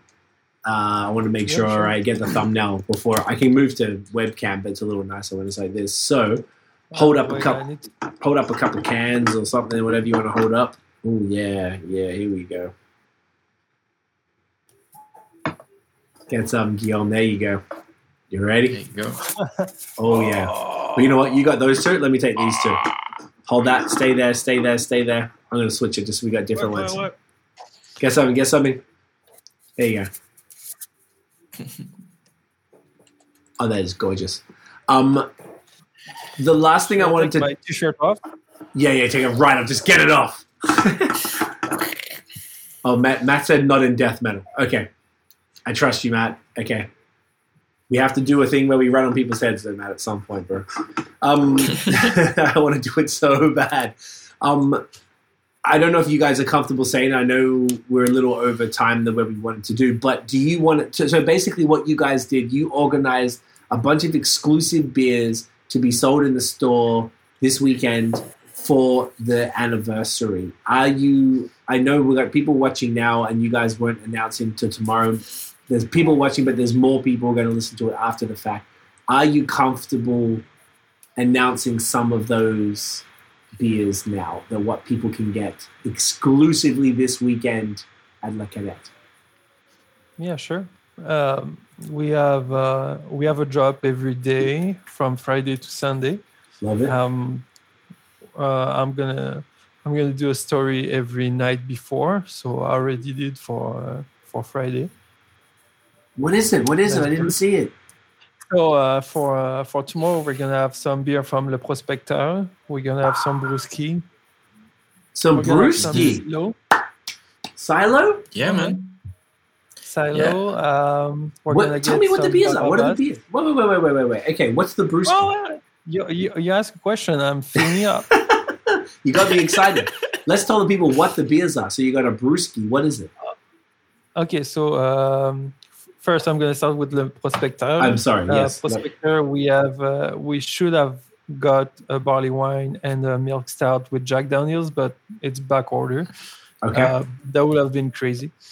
We will have the Tête de Pioche, the 315, which is mostly Azaka and Citra. From who? From Le Prospecteur? From Le Prospecteur, it's going to be massive.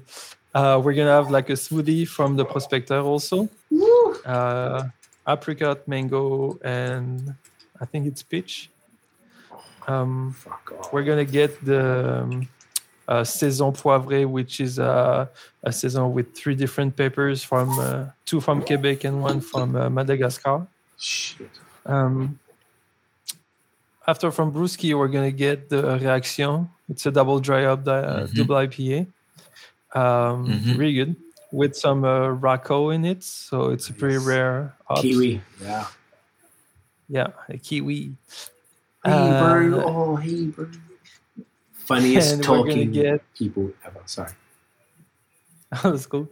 We're going to get the Probasco.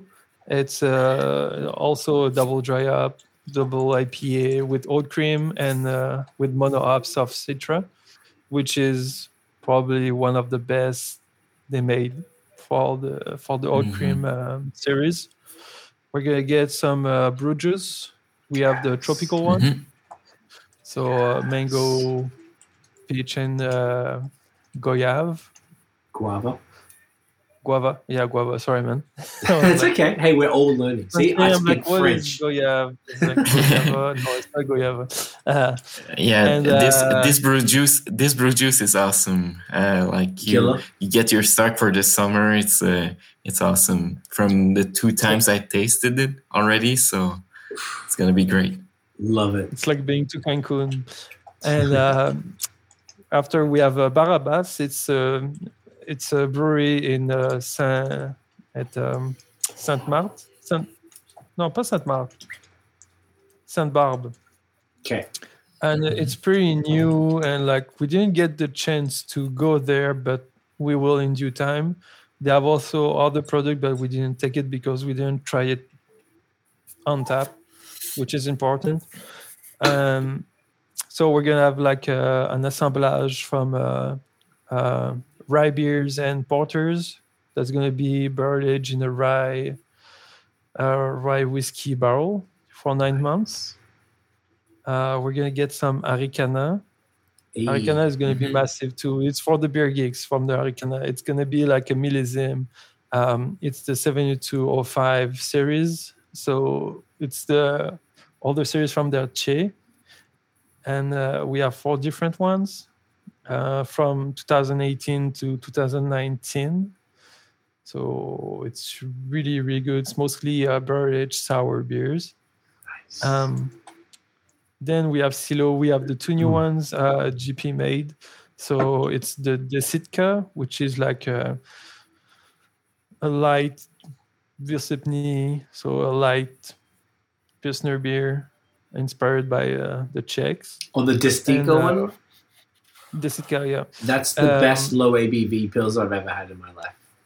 It's incredible. Yeah, but we're going to have it in exclusivity before everyone else, but it's going to be in distribution next week.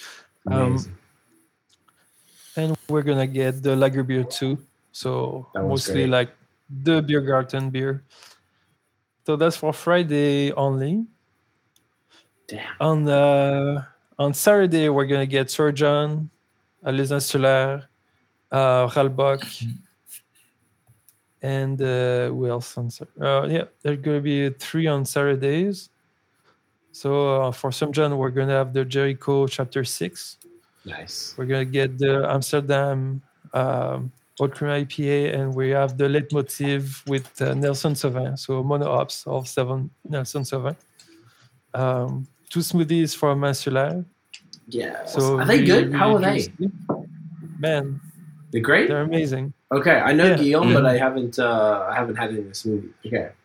No, they're like they're thicker than the brewskis, and like Interesting.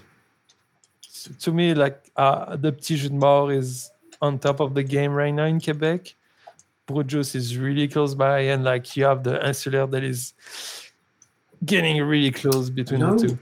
way. So we have Okay. a peach one, cherry, peach, and mango, and the other one is raspberry and guava again.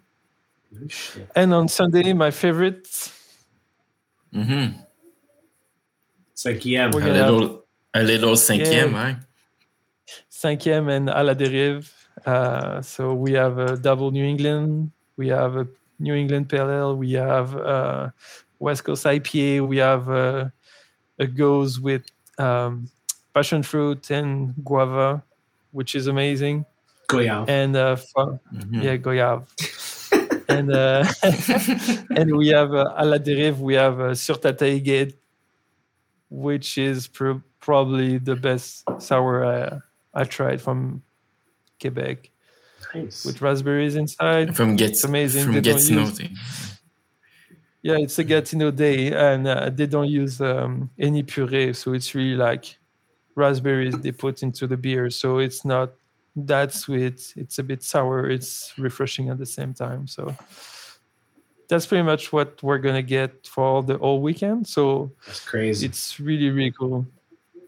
Mhm. And That's- at the same time, it's not for beer geeks only. It's for everybody. You know, that was the point of not having just barrel aged bottles and this or that. It's like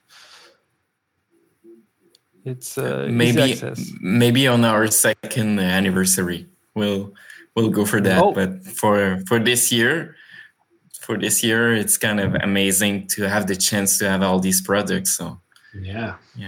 I forgot the best. We have some steam whistle. Yeah, Steve was. oh damn, yeah. Yeah, That's crazy. that's the perfect. Classic. Yeah, that's the bière de route we're going to offer. I love that. That is a serious lineup, boys. Well done. That's really, really, really good. That shit's gonna sell quick, eh? Like it's gonna move. Like, do you have a lot, or is it like gonna move pretty quick? Yeah, we have a lot, but still we don't know. We don't know what's gonna happen. Like Yeah. I was talking to Alex from Milan yesterday, and we're like, "Man, you guys had 800 people on their first weekend." I'm like, "That's amazing!" And like, what we're gonna do tomorrow? You know, we don't know. Maybe it's gonna be smooth all day. Maybe we're gonna have a lineup. We don't know. That's the crazy thing with the COVID. You don't know. Yeah, the lineups are a kind of a forced thing, but hey, I mean, like, I feel like people are going to turn out. It's actually pretty perfect that, like, yeah, Maddie's saying that's fire, bro. Fuck, I might have to come through at some point. Jesus Christ.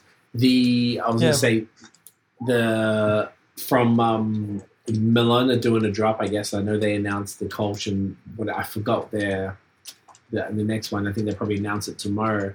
and then you guys doing 3 days of drops like that, like, man, it's going to be a busy weekend in Villeray. Should be, man. Should be. And what we try to do is like we have a drop every day, so it's not everything on the first day. Yeah. Oh, Bless you. Oh, Kevin also says bless you. Bless you. and like the brewski ones, let's say if it sells, it sells. If we have a bit of it, we're gonna keep it for the next week. Okay. It's not gonna be available on Saturday. So if you're on brewski and Prospector, you need to come on Friday. If you're on Cinquième Baron, it's gonna be on Sunday. Surgeon on Saturday. Gotcha. So you can't come. Say if you want brewski, you can't come on Sunday to get the brewski. You have to wait for next. Either come on the Friday or wait till next week. To whatever's pretty left. much. Yeah. Okay. Yep. Pretty much. That's a good way to do it. It's a bit annoying. I was telling that to customers, like, sorry, man, we're gonna see each other 3 days in a row. Yeah. But like everybody's happy, So. Hey, it man. should be enough stock for anybody. That's really cool because you're doing something that's, brewski doesn't distribute. So you're doing beers that don't distribute. You're doing stuff from all the, like the Prospector. I've never had them, but all I've ever heard is like everybody always talks about them. And it's good. Yeah, some crazy stuff. So I feel like, you're offering a lot of crazy things. So people need to come through. What's the address for people who want to come by? That'll be cool. What's the address? You mean the address? Yeah. It's the 725. Yeah, the 7255 Saint-Hubert Street, local 4, and then what's the postcode? Just watch for the wait line, and you'll see the people waiting for them. You'll see. Maybe they can come for the tissue, like. Le magasin de vêtements à côté. How do you say in English? Tissue is not the same. Tissue is clinics. Like tissues, like tissue, like for what? What are they going to do with the tissues? To jerk off in them? I don't know, man. I don't know. Like tissue, you can buy like a blend of fabrics, Oh, the place next Fabric door to stores. you as well. Yeah. Sorry. Okay, I was being. Yeah, man. I thought you meant like Sorry. like a tissue, like a. Yeah, that's why I said like it's not the right thing. Oh, okay, not a Kleenex. I get it. So, Language is complicated. So yeah, we're like 200 steps from the metro Jean Talon. So if the people can see what our store looks like, or we just want to talk about some beers, you're welcome. So yeah, thanks for the invitation, Craig. It really means a lot to us. Thanks a lot. Yep. Genuine pleasure, man. I think what you guys are doing is awesome. Love the store. You guys are fucking champions. I appreciate, happy birthday as well. First of all, congratulations on that first anniversary. It's amazing. I love that you're able to, to give the people in Montreal, you've been giving them great beer for a year. Here's to 100 more and 100 more stores. No. Okay, maybe not 100 more. Okay. Yeah. 100 more we're gonna years. do like 100 store in 5 years, something like that. I feel like you can make it happen. If anyone can make it happen, No. it's you guys. No, nobody can make it. It's microbrew. It's not microbrew. That's true. It's very, very different. So with that note, stick around. I'm going to wrap this up and we'll say goodbye on the afterwards. So everybody, thank you for commenting and watching the whole time. I appreciate y'all. If you enjoyed the episode, smash the thumb. Oh, do you know what I didn't ask? Where can they find La Canette online? What's the Instagram and Facebook handles and stuff? Yeah, pretty much. It's La Canette Villeray on Instagram and La Canette on Facebook. Pretty easy, right? That's it. Boom. Love it. So, guys, make sure you check them out. Head down there, Saint-Hubert and De Castelnau. Friday, Saturday, and Sunday. Don't miss the drops. Montreal Beer Page. Look at that. What a champion. Cheers, boys. Happy anniversary, you bloody legend, mate. So, everyone, Zach. appreciate all of y'all. If you enjoyed the episode, smash the thumbs up. Hit subscribe below. Hit the notification bell so you know when the new drops. Follow us on social media at BAOS Podcast. And check out the long form audio so you can hear attractive gentlemen like Guillaume and Kevin talk about craft beer. We'll be back 9 p.m. tomorrow evening. You know the deal. We'll see you then, guys. Peace.